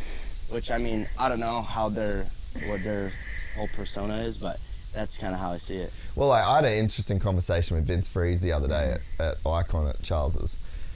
And I was saying to Vince, like, I gave him an opportunity, like, I love the press conferences. Like, that to me, I'd fly, if I could do it, I'd fly a private jet to do the press conference, and then I'd fly over, because that's we need someone in there. It's the most fun. I'm like, who is this guy asking a question from, like, Moto, it was like Moto Cuba or something. I'm like, whatever, like, I'm like, who's this guy asking questions right now? I'm like, who do they let in here, bro? Is this even real? You know? It's very gnarly when your social media is 10 times stronger than any media guy in there to saying anything. So I'm like, what are we doing here? Yeah, I feel like the Supercross and motocross need to do better with getting a bigger media outlet in there to ask the questions than just a bunch of dudes trying to build their YouTube channels, dude. Yeah. Like, I feel like they need to start. I don't feel like a dude with 12,000 subscribers on their Moto YouTube channel is going to build the sport. Like, there's no point even having those guys in there. Yeah. Like, you have a big name over 2 countries, and obviously more countries, but you're bringing it to Australia. Like, it's those guys, like some little channel in there, like, they're just building their own channel. Like, they must be paying to be in there. Yeah. I don't think so. Don't they do like the little combine thing before for the media guys? Like, what's it called? They have the scrum or something? Yeah, the media scrubs. For the smaller guys, maybe. Yeah. I don't know. It'd just be cool to get bigger media in our sport. But I think, like, there is an effort that's being done from Feld, like, and MX Sports. Like, at Washougal this year, I spoke to those guys, and I just said, like, hey, if you need anything from me, like, I think we leave a lot on the table here by not doing this to, like, its maximum potential. And then, you know, I think that if you got a guy asking you a question from ESPN, or if it's from, like, Barstool Sports, or, like, you know, that, then it's like it is a different vibe with you. You're giving them you're giving them an answer, like, you're giving them, like, you know, like, this is gonna blow up. Yeah. Type of answer, not I'm helping you. It's different. And Barstool doesn't want to hear how your tire's hooked up on the track, bro. They're talking about Taylor Swift and fucking whatever his name is. Like, the most media they're gonna get, right? Like, and that's what it helps the sports. I don't know. At the end of the day, people have to be more creative and support the athletes when they want to be creative, right? Yeah. When an athlete wants to be a character, support it. Yeah. You know? Yeah. I don't know. I'm so over the boring athletes and the boring, because it just doesn't.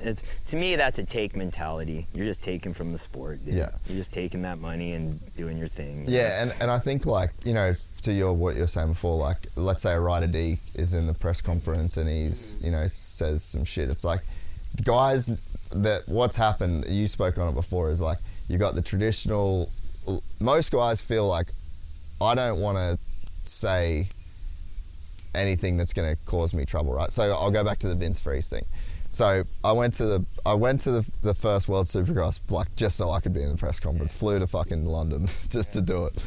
And Kenny's in there. I can't remember who was on the box. Was it Freezy? Yeah, Freezy. He beat Ken in a moto. Yeah. Isn't that when he took out his teammate or something? Nah, that was the year before. That was a shit show. Yeah, that would have been a good bro. But so I said to Freeze, before the thing, I was like, I'm going to ask you some shit and, like, fully go at me, like, if you want. Yeah, cool. That's smart. And I said, and so then I get in there and I said, hey, man, like, honestly, I talked a bunch of shit on you last year when you did the teammate thing. I think you deserve that.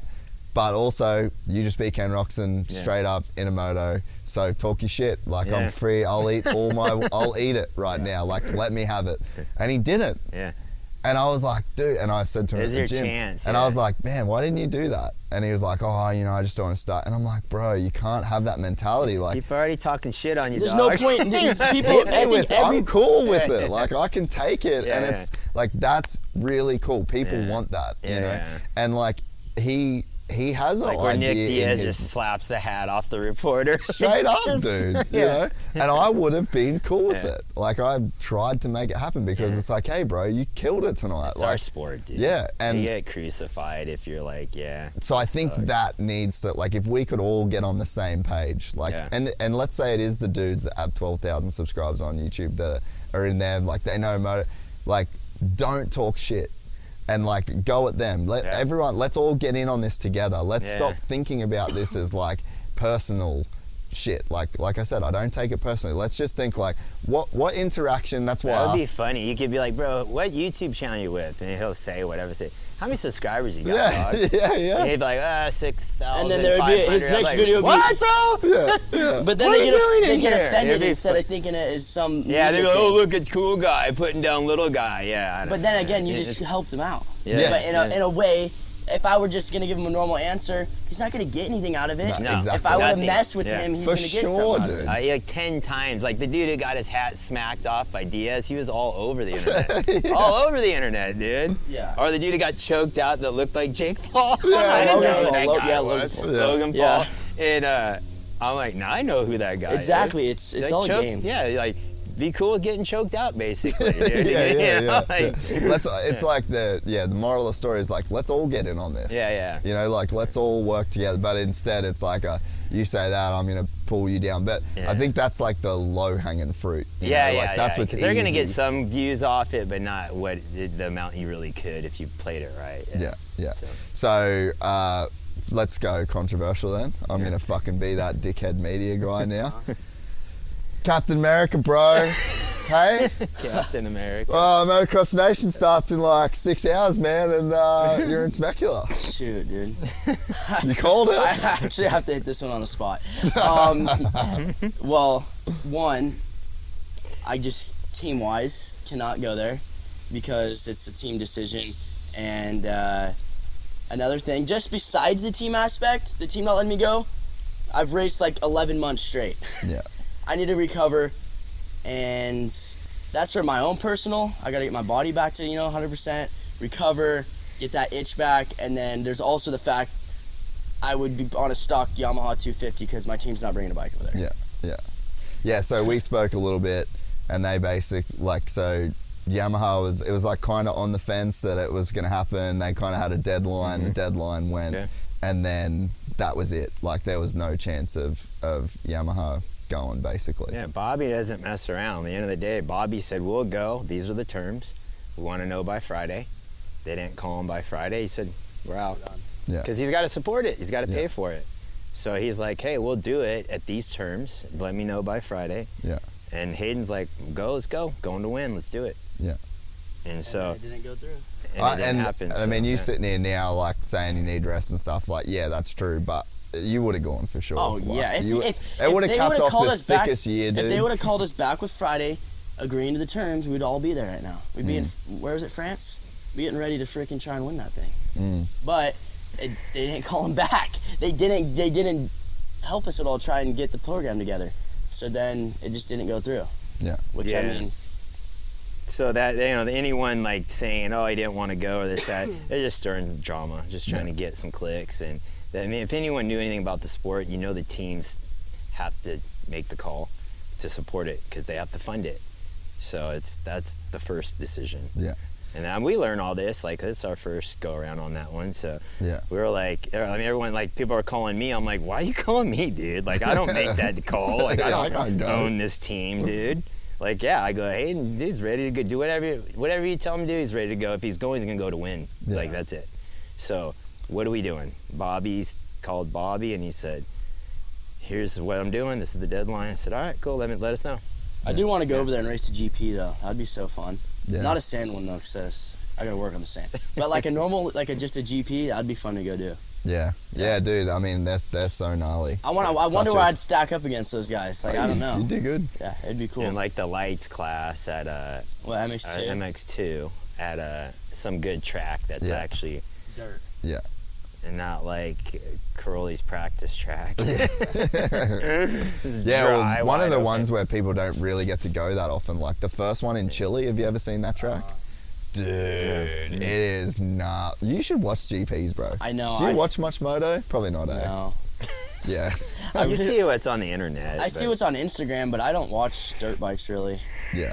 Yeah, there's some like dope GP tracks. Yeah, we watch our every race. Yeah. Every race on Peacock, every race of the outdoors. Definitely watch those. Oh yeah, our races we study them back, but like other outside of our stuff, like outside of my racing, I don't watch any GP. I just can't sit there and watch a whole race day if I'm not like studying myself. It's kind of weird. Yeah.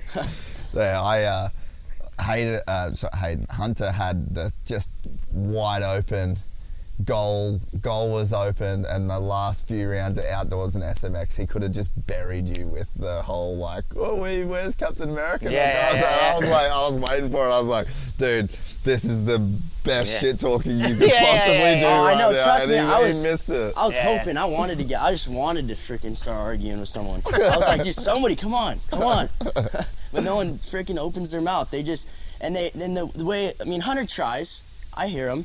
He tries to, chirp up a little bit, but he does it in a way where it's almost like quiet. Yeah. He's like, he's smart, dude. He's smart. He's like, smart. Maybe you just gotta grit your teeth and go. And I was like, I see where you're coming from. Like, all right. Like, I see what he's trying to say. Yeah, he was trying to take a shot, but he does it in a silent way, where he like just takes a shot without having any ammo to come back at him. What do you call that? It's like a third tier shot where you say it, but because you know the fans are gonna say what you want to say. Yeah. I don't know how you name that. Bro. Yeah. It's a chess move. It's like a Tate chess move. Like, I'm just open. I just want everyone to hear it. I'll just yell it out loud. Yeah. So this is what he's doing, right? So he is coming at you in a way that the only way people would know he came at you is if you responded. Exactly. So he puts the ball in your court. He said what he wanted to say, but it's not a thing until you bite back. Yeah. So he's playing. It's a chess game. Yeah, He's over now. He's out of the class. You gotta wait till I get to a 450 to stir some more stuff up. I think it was great. Hunter stayed in the lights class, because I feel like if Hunter wasn't in there, points wise, Haiden probably would have won the Supercross deal, right? And then outdoors would have been pretty close to winning the outdoors deal. I think with Hunter in there, it showed the level of another level I got to get to, right? Otherwise, you'd been like, "Damn, bro, you got the level, right? We're good." But seeing Hunter's level, you're like, "All right, we got work to do, dude. This dude's got high level shit, so we got to keep working." And I like what their dad said when he said, "Hey, man, if you want what they got, come get it. Yeah. Work your ass off. You can get it too. Like, it's free for everyone." And I said, "Yeah, that's right. That's good. I like that attitude. So I'm like, all right, let's go." It's a cool position for you. Obviously, I'm super close with those guys as well. Yeah. And for me, I think it's really cool to know that you look up to Dazzy in a lot of ways. I respect what he says. And that you are looking at Hunter with a lot of I respect Hunter. You have to. You have to learn from the guys that are better from you. You got to take your shots at him too to mess with them. But again, you have to learn from them. You got to respect him. He's hitting the work. Yeah. Trust me, dude. His brother dominated him for 2 straight years, and then he learned a lot from his brother, I'm sure. Which is probably hard from. If my little brother was beating me, I'd be like punching him probably. I'd be hitting him in the shoulder a lot. But he learned from him and he used it. He ended up using it, and then he dominated the 250 class. And I had my chance to battle with him. I beat him a couple times and then learned from him. So it's like there was a new level of speed Hunter did have. He would pass you. He could pass you. So that's kind of like a cool thing I got to learn this year is how fast you can go on a 250 and learn some technique. They got crazy good technique. And I do think also, technique's a big part, but there's always your own riding style too. You can't go, I gotta ride like Jet Lawrence. That works for him, but again, I don't think it's gonna work for everybody. I do think that you gotta have your own, your own natural technique, and also coordinate those little things that they do to make yourself better, and then the things we know to make yourself better, and try to make something better. Yeah, and I think with Hunter too, it wasn't just his speed this year. Like mentally, he just won every race before he went there. Yeah. You know, and I think that that's the level you want to get to. Like, I mean, I don't know whether you would have, like, I would always say there's a difference between thinking and knowing. So, like, I'm sure you went to races this year thinking you could win. Yeah. Amateur, And I'm sure every amateur race I went knowing I was... Exactly. Yeah. So there's a big difference in that, and I don't even know how many guys are aware of it. I'm sure Hunter was toward the end of the season was like, this freaking little shit, dude. Oh, just giving him fits, you know, which is like cool. It's competition, man. Yeah. Like, and when we have the utmost respect for those guys, right? They're bringing the sport up, and hopefully, I'm just happy that we're even in the conversation. That Hayden's like, okay, that it's them too. Like, you know, perfect. This is gonna play out perfectly, right? We hopefully can raise this whole thing up together and freaking make everyone more money, make the sport bigger. Hopefully, you know, I'm glad. There's a yin to the yang, you know? Oh, and I think that, that's such like a balanced perspective and way to look at it. And you've done this before. But he's still got to believe he can beat him. Yeah. And Which I know I think you do. I do. He can't ever I'm so think confident it's bad. He can't ever think they're untouchable. No. Which I think 99% of the people who line up against him think that. Yeah. Which he's got to believe he's got their number. Once I beat Hunter once, from there on it was I'm gonna beat him. Yeah. It wasn't I'm gonna try and beat him. It was just like once I was able to beat him once, it was in my head to just keep trying to beat him. Yeah. Not really trying, keep like almost trying to trying. That's what Stewart said. Stewart hits it on the money, dude. Stewart says it how it is. He's not scared of what people say about him. He's like, Hayden's got this is the worst thing they can let Hayden do right now is dominate. What he's doing today is the worst thing these guys can let him do. Yeah. And he calls it because he's been there, done it. That dude nails it on the money. Like when the whole Jordan Smith happened, he was the only one who said it correctly. What was his take on it? Where he said, Hayden came in and put him a little high after the whoops, and then Smitty like swerved at him. No one saw that. No, After the whoops. Yeah. Hayden put him up, but he didn't send him. Hayden could have sent him. And then he come back. He gave on him that next room, bit, and then he kind of went to the side, and then Smitty swerved at him. I was like, all right, let's get it. And then he was like, all right, we're playing, let's play, right? And then no one caught that. Stewart did. The problem is what Smitty did mess up is I didn't take him out. I could have hit him hard right there. Yeah, and he then was on the outside. I got on the outside, and Smitty slams on the brakes. Wait, what did he slams on the brakes? No, he swerved at you first. No, when we went before the left, swerved at the beginning, we hit the right, then that straightaway before that left. Yeah, Remember you were going to cut under him. Yeah. No, he slammed on the brakes, looked at me, and I was like, what are we doing here? And then he then gassed it, and then I just cut under. Yeah, and I was like, we're playing too many games, like, just move. And then I just... there was a lot I almost get landed on by Martin. There was a lot of mixed signals there. And Stewart hit it on the money. He's like, it was a bad text to a bad text to like, what are you doing, dude? I don't know. What are you doing? Let's, and that was it. And then it was over. And that was it, you know? And Stewart nailed it. I said it later to his guys. I'm like, he nailed that one. He was the only one that nailed it. Yeah. What, when you look at this season, what are the key races for you confidence-wise? Because Futures, you were shit. Yeah, that was bad. That was crazy. That was a lot of pressure, dude. Yeah, I think that was like your one race in your life where because it doesn't seem like pressure gets to you much, right? At all. But it seemed like there was one race where it's like all the pressure bottled up your entire careers where the pressure was like on that race, and then you sucked, and then you were like, okay, cool, I'm done with sucking under pressure now. Like that was my one time. Yeah, Futures was bad. I know. I feel like it was a little better though leading into Supercross with coming in after getting fifth at a Futures race, just knowing like... It probably like leveled your expectations and humbled you a little bit. Yeah, it did. Because I was like, dude, I got a last place start, then I crashed. And then, like, in the race, I was just, like, making so many mistakes. Like, I just couldn't hit the rhythms right. And you're around people that were making mistakes, exactly. too. And then I was like, it was a little frightening coming into Supercross, knowing that that's how your Futures round went. But again, it was like, now I have pressure lifted off me, knowing that I didn't just win Futures. And now they're like, all right, he's going to win round one. Yeah. It was kind of just coming to round one and then just start learning. And that's, even though people did talk, I still wouldn't have listened anyways if I would have won that first round. But again, it kind of did lift a little pressure off, just knowing like you're coming into the first round just to go learn, have fun. Yeah. That was a weird night, dude. Like coming back to the rig, I'm like, I didn't know what to say. Dude. It's just such a fucking weird night. And I'm like, fuck it, whatever, it's overtime, move on. And Bobby was like, he is not racing pro. And I was like, okay, he's not racing pro. I ride the weekest Supercross. I have like the fastest times. He goes, Haiden, it's Thursday before A1. I'm gonna need you to fly out.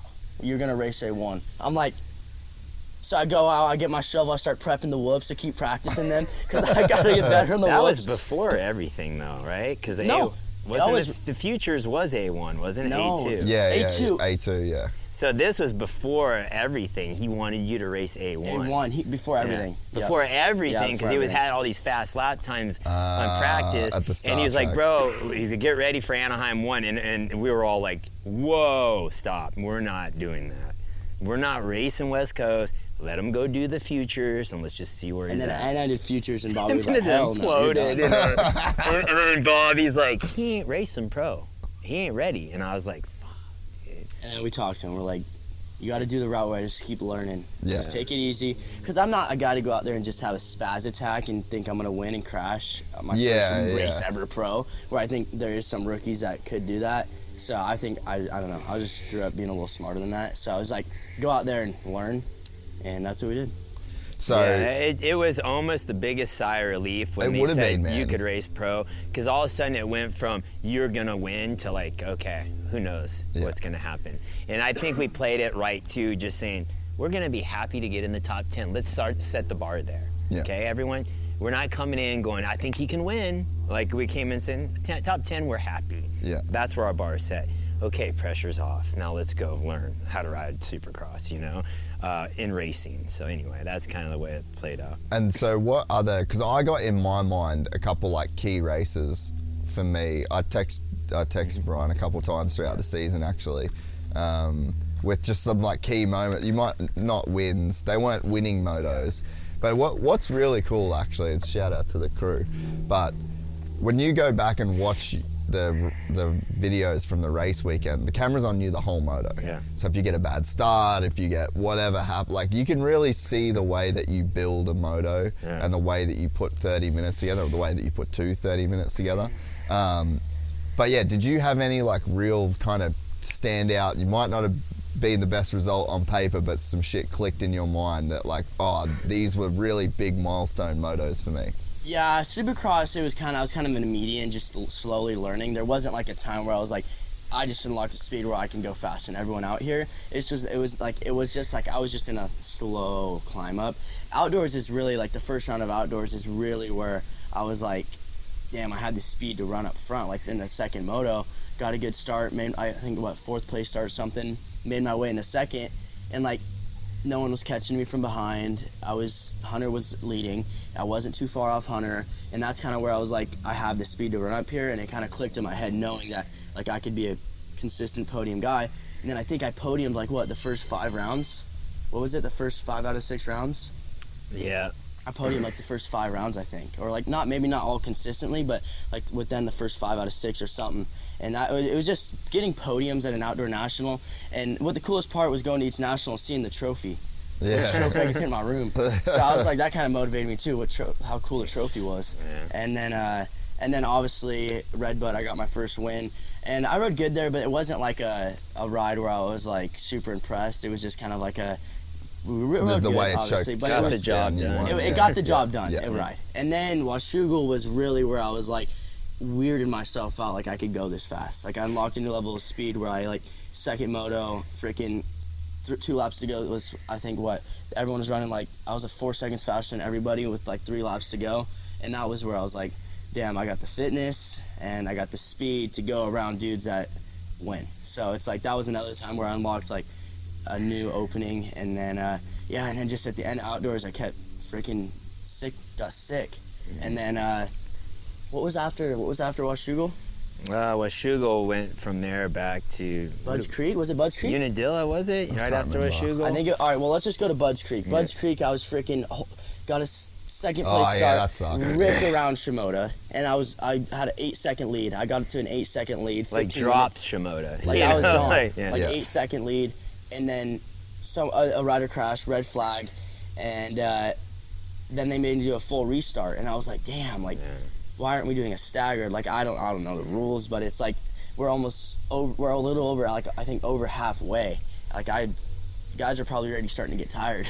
And now we're doing a full restart, and my instinct is how fast can I get back to the lead, because I know I'm faster than everyone on the track, and I know I can lead these dudes if I get to the lead. So I'm just gonna send it. Like, I had a wheel on everyone on the start, didn't see Vial, and I was like, I gotta stay in the lead. So I left it in there pretty hot, then locked up the brakes, and I seen Vial come across like this. We hit, I go down, then now I'm in last. And it's like I just went from checking out on these guys to now I'm in finished 17th place. I don't think Vial even saw him coming. No.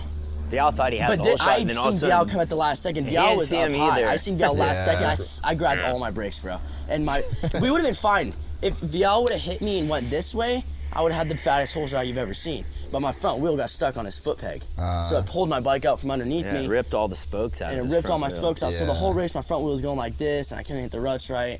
And then, I'm in second moto, freaking bad start, and I think the red flag just ruined the vibe. Yeah. And then, yeah. And I think that's like when you go back to Hunter just being like the guy.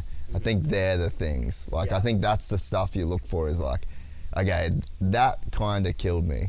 And it wasn't something on the track. It wasn't something, and it's not something you can control. It's just hopefully you're not dealing with shit like that if you're leading the points. Or it's like how do you deal with it? You gotta learn. You know what I mean? Like, okay, which Hunters was because you can't control that stuff. Yeah. You know, you can't control a rider crashing and a red flag. You can't control which way they do it. So it's like, I think that's the real championship stuff gets built on those. Like, it's not even stuff that happens on the track as such. It's a rule decision versus stagger starts. That it's not letting any of those things mentally And it did take Hunter a while to learn all that stuff. It takes a little time. For sure. And I think the quicker you can learn it, the better off you are. And I think racing Hunter this year and getting the experience, running up front, blowing up engines, crashing on the start. Like, I got everything. I got every experience you could have racing a Pro Nationals and Supercross, where now I just got to put it into perspective and learn from it. Yeah. I think one of the really impressive motos for me this year was Moto 2 at High Point. Went down in the first turn. No visor, I'm pretty sure. And that was I messaged your dad after that, and I actually said, I go, if he gets second to Hunter in this, I think I said, let him get second to Hunter in outdoors, and he'll never lose another title on a lights bike. I came from, crashed on the start, Volan. I got ran over by Volan. It like freaking made me do a front flip under his bike. Then I get up, and I came from freaking crashing on the start. Up to 5th place, I think, or was it 5th or 6th? What you got? I think 5th or 6th. Yeah, it was somewhere up there. I went 2-6 for 3rd. I think the impressive thing was that was a very challenging track. Oh, dude. Oh my God, dude! I couldn't tell you how many times I almost died. Going freaking 5th gear wide open down a hill. But I was like, I gotta get on the podium, and I freaking, dude, there was ruts down the hills, and I was wide open through them. Started falling a couple times, freaking, it was gnarly. Yeah, so that ride for me, because there was I think a lot of people, I mean, you even sort of mentioned a bit, everyone talks about Jet's technique, which it's beautiful and perfect. And I think that if you just look at your style on face, it's like send, but it's not. And the second moto at High Point there was Jet Lawrence technique in that moto mixed with full send. And I think that was definitely a moto for me where I was like, okay, this is like unreal how this kid is able to ride this bike. So I wonder what, like, if you think of like Jet's first year pro, he I don't know, it didn't seem like he got on the podium until the end of the season. I think he won the last race, maybe. Yeah, he won one race. But he didn't get on the podium the whole season, right? Or did he? I don't think he did. His first season. I think he won the last round. So then what clicked to the next season? What did he do that made him all of a sudden the winner of the championship the next year, you know? I think it's freaking J-Coop crashed. And J-Coop broke his foot. His finger. Yeah, up the hill. What was it? At Washougal. Yeah, because he was leading the points, right? He had like a 20-point lead or something. Yeah, and you think if Coop would have won probably the title this year if he didn't crash out of that. Yeah, he would have. I know, we did the math, and he would have had a huge point lead. Yeah. Really? Yeah, if he wouldn't have skipped that race. near misses. Because at some point when me and Hunter were like tied or whatever, J-Cube would have had like a 40-point lead or something. Really? Yeah, it was he weird. skipped the whole round. We got to think he skipped around. J-Cube's really consistent. Yeah. He's always there on the Great box. starter. Yeah. And then, I mean, Hunter had a DNF and a bike failure. And I had a bike failure too. And then we added that up, and that's like, and J-Cube would have had a massive lead if he didn't skip that race, which, I mean, it's racing. Yeah, I think it's just a matter of, it's just compounding over time, you know? Like, I think that, and if you do the right things for the right reasons for long enough, they compound. Look at the YouTube channel. You could not post a video for a month and you'd still make tens of thousands of dollars and get millions of views. Yeah. Because of the work that you've done in the past. You know, so it's like, I think you do the right work for the right reason over a long enough period of time and you start to get the results. You know? I wonder if the days are over of an amateur coming in and winning a championship his first year. I mean, he almost did it. He almost did it, yeah. You know? Yeah. He almost did it. Against the two best guys in the I sport. did. Yeah. Well, he did. Yeah. He did. Yeah. Yeah. No, Actually, that's true too. Yeah. What before we wrap it up, how would you describe like your technique and your style, like, and what are you from, like, I'm training right now, racing World Vets Glen Helen, like I'm trying to get better at riding. Like, what's in your head every week when you're going to the track? Like, what are you trying to do better when you're riding your best? What are the things that you're doing right on the bike that help you go that speed? Yeah, well, we work on a lot of intensity, which, I mean, that's how our kind of training is. We do a lot of intensity stuff, but again, my big focus is my feet work. Like, just trying to stay on my toes. Because if you can stay on your toes, then, like, if you're on your heels or on the ball of your foot, you can't really grip the bike as good. Where if you're on your toes and you're, like, bending your foot, you can push it on the bike. So I just try to use my toes a lot, which, I mean, sometimes in the race when you're getting in that pack and you're battling, your technique goes out away. the window, So you try and master it in practice. And sometimes if you can't be the fastest, you got to focus on that technique stuff and get it right instead of just being a spaz and trying to always win practice, which, I mean, if you can win practice and have that perfect technique, that's kind of what I had to go for. So, just my feet is what I really work on. And I struggled with, smash my turns. That's what I struggled with my first, Yeah, you used to do that a lot. I'd come into the turn and just bounce it super hard. But that's an amateur thing. Yeah. Like, going to Loretta's for 1 week, I'm like, oh, these kids are all cooked. Yeah, they're freaking that. And that's an amateur thing that took me about a year to freaking, I gotta roll my turns. And I've gotten better at it, a lot better. Like, just laying it over and letting the bike flow, you know? Which, I mean, you never really see Jet, though, and those guys drag bar. Which is, you don't really ever see them do that, which is their technique turning is different than mine. Yeah. Where I'm a guy that will lay it over and just freaking hit the turn, and I feel comfortable doing that. Where some people are like, do you not feel like you're falling? That could be how you tip over. I'm like, that's how I feel comfortable hitting a turn. Where, again, the Lawrences are hit them more straight up like this, you know what I mean? Yeah. So I feel like we have our two different ways of cornering, but I've always just been trying to focus on that flow through the turn, good corner speed, entry speed.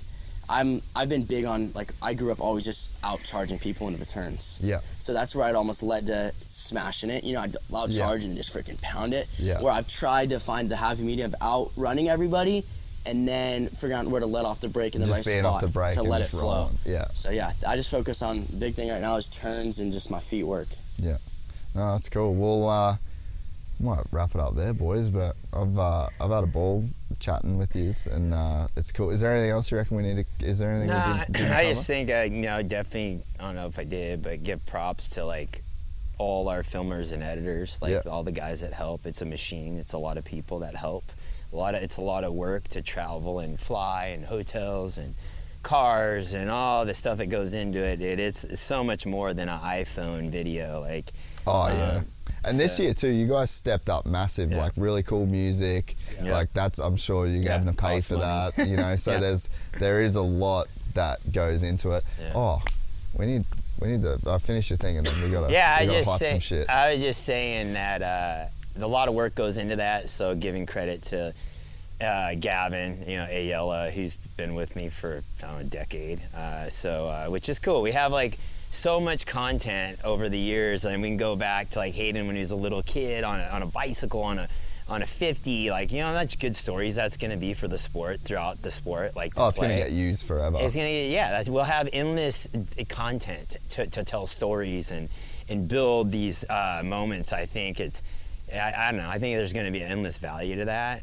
And that's why I think it's, I think I'm motivated to keep telling those stories, you know. I think it's good. It's a lot of work, but yeah, just giving props to all the guys that do it. We have a handful of dudes who film and edit, so yeah. And we've got our 2-stroke Yamaha build off. We're going to do a biker build off. Oh, really? Yeah. I mean, how many times do you see me build a dirt bike? Can you do anything? Yeah, I can. I can do everything. I can do everything except probably split the engine and do that. I can do top end. I can do a clutch. I can do that. Do I want to? No. But will I? Yeah, I can get it done. Yeah. No, I'll do it. I got ideas. New bikes are easier, like, you know, whatever. Yeah, I have ideas. So I have a lot of resources. So I'm gonna do the terms of the negotiation is it's got to be a Yamaha, it's got to be a 250. It could be from 4-stroke? No, 2-stroke. Oh, okay. It can be from any era, so it can be like the 90s, 2000s, modern era. I'm not gonna know what he builds. He's not gonna know what I build. We're gonna do 3 episodes on the Deegan channel, 3 episodes on our channel. I'll drive that bitch to Tallahassee. We'll ride each other's bikes. You can, maybe you pick the winner. Yeah. you ride our bikes. Or you do I mean, how would you pick though? I mean, I don't know how we'll pick the winner. Maybe it's a vote online thing or something. But you guys will fucking bury me. No, listen. The bikes have to have the same number and no one can know. But you're doing an episodes, huh? Yeah. So what if you... build up, yeah. Oh, man. Maybe it's a panel of guys. Maybe it's moto panel, like you know, we'll think of who that is. It's a panel of like a couple moto, like a moto OGs that have been in the game forever. You know, we'll put something together. But yeah, I think it'd be pretty cool to do. Yeah. I love doing bike builds. It's like one of my favorite things. So Yamaha 250 is pretty iconic. There's been some dope Australians that have rode Yamaha 250s, so maybe there's some inspiration there. Yeah. We have. Dude, I've kept all his old championship 2-stroke bikes. Yeah, so roll out a championship bike. I love collecting old stuff. I love collecting moto history. Yeah. Yeah, I love it. Like, I have so many old bikes I've kept. All my Jesse James bikes I still have those. All those things were so sick. Yeah, those Honda 250s. I still have all that stuff, dude. Dude, maybe you have to call Jesse and get some inspo. Have him help me do up a bike. Yeah, that would be sick. But I'm gonna have to go pretty hard because obviously this thing's gonna get built out of the Star.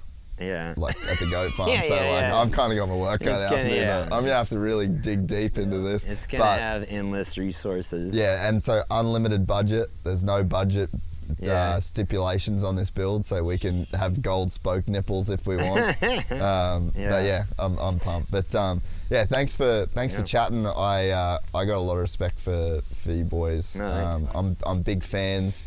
Big fan of the way you ride. Big fan of the way you carry yourself, and I think, Brian, what you've done as a dad as well. Like, one of the things, I think I've said it to you privately, but not publicly, and I think it's probably cool to say publicly, like, how much belief this kid has in himself is crazy. But that has to come from the family. Yeah. And that's bred from an environment that lets you think that. Like, at no point have you ever shut him down and been like, nah, bro, that's stupid, don't think like that, or you know, you can't do that. Like, it seems like that's just not a word that's been in your vocabulary. And I think that one thing that you guys have that other people don't have is money. To the level, you know, there's not a lot of people that have this level behind them, right? But people still have families, and they still have a son that has dreams, and they, you know, and there's a level at which you can empower your kids to think that they can be what they want to be. And I think that, you know, I've said it a million times, but Ben Townley said it best: money doesn't tie up your running shoes. You know, but I think that there's just a level of empowerment that you've given all your kids to chase dreams and to not feel like something's crazy or to not feel like it's stupid to want something. I think it's, you know, something you should be super proud of. Yeah, no, thanks. Yeah, I feel like that's something that comes from the family environment, you know, from mom and myself, not giving kids an avenue to find weakness. I think like if one of the kids wants to quit or, you know, oh, I'm hurt or this is that, he can't run to mom and mom going, oh, it's okay. There's a weak link of building these strong kids, right? Mom's tough. She's like, no, you're fine. You know, like, okay, like... Haiden, shut up. It's like, it's helped a lot, you know, because you get if there's anywhere the kids can run to find that weakness, I think they will, you know, and I just think overall our family environment's been pretty united on our where we're headed, our goals, you know, and like I said, Marisa was with me when I went through the hardest times of, you know, starting racing dirt bikes to starting freestyle motocross, guinea pig of all the tricks, multiple broken bones, you know, multiple surgeries and near-death experiences, and been through all that, you know. So, you know, raising the kids in this environment, it's a tough environment, you know, and I think it's bred tough kids, but I think it's a good thing because they're more prepared for life, you know. Life's not easy, dude. It just isn't. Like, it's just, and even if you have money, you can choose to have life with or without money. Either way, it's going to be hard. Yeah. You know what I'm no, saying? I agree. Either way, I don't care what people say. Either way, it's hard. So, but anyway, it's a good family environment that's strong, goal-orientated. We always have our goals. You know, we all know where we're headed, and I think that's a big thing for kids. I think you have to have a direction with them. And if you don't raise them, someone else will, and you get what you get, you know? Yeah, and I think that, you know, when you look at the Deegan's channel from the outside, it's not just about dirt bikes. I think that that's kind of the messaging, you know, that's in there. And I think it is aspirational for people. They might not have started with the start that you had, but it's a good lesson of like, this is what hard work gets you. This is what being a good family gets you. This is what staying together and, you know, working towards those goals. So I almost think it's harder to come from a family of resources and become successful than a family with there's no way to turn back. You only have one way to go. And he knows that because he actually experienced it. I came from, I can't say nothing. Like, my dad had a decent job. He was a teacher. You know, my mom left at a young age, so my dad raised me. But, you know, he raised on a blue-collar salary, like a modest salary. You know, it was enough that we could get one dirt bike a year. You know, I had to earn my first dirt bike, but with a paper route and other things. But we had one dirt bike. At the end of that year, we sold that dirt bike to get another one. You know, we were, you could say, moto poor. I don't think you're ever poor racing a dirt bike, but like, you know, you know, it's we made it work, and through work ethic, I was able to make it, and I was able to get out of Nebraska once I started racing Loretta's and Ponca, and I saw California kids. I thought the California kids were like the coolest kids, dude. Bleached hair, like the back then it was like the flop hair, the Tony Hawk cut. And I just wanted to be in California so bad. I'm just like, dude, that's where I'm headed. And anyway, my dad was cool enough to let me leave at, you know, the house to chase my dreams of racing Supercross and not force me to go to college. And but education was super important in our family, and you know, I had to work hard, had to pass my grades. Anyway, I feel like that taught me a lot. But yeah, my dad taught me how to work hard, basically, and I still talk to my dad all the time. And but either way, I think that key. My point with that is, I had no turning back. Like, I didn't, like, if I came back. It's easy when you've got nowhere else to go. I have one decision to make. Yeah. I'm freaking making it. Like, I am not going back to Nebraska. Like, I am going to California, slept on my buddy's floor, had no money, had my dirt bike, and literally had enough money to buy some food. And then I just hustled and figured out. I raced amateur. I was a privateer pro, so I'd do all the money races, go win $1,000 here, $500 this weekend, and that was my money to live. But it was enough to know I ain't turning back, dude. I ain't going back. And so I had one decision to make. Yeah. As a kid that's raised in this environment, you have a lot of decisions. Yeah, do whatever you want. What do I want to do? And what are you going to do? Kick your kid out? No, it's shit. Life, right? Like, you ain't doing shit. Again, you're going to help your kid no matter what, right? Unless they're total dipshits, you know, disrespectful, right? But even then, you're still, it's still blood, right? Yeah. And at the end of the day, it's so cool to see, like, saying Haiden or, you know, Haley or even Hudson, they have goals. We set those goals. They got to work towards them and achieve them, you know? And I feel like it doesn't matter if you have money or don't have money. You set that standard, and it's the standard, you know? Yeah. And I think that's what's worked for us, so it's cool. Well, thanks, boys. Yeah. We'll, sweet. until the next time. Yeah, Thanks. right on, man.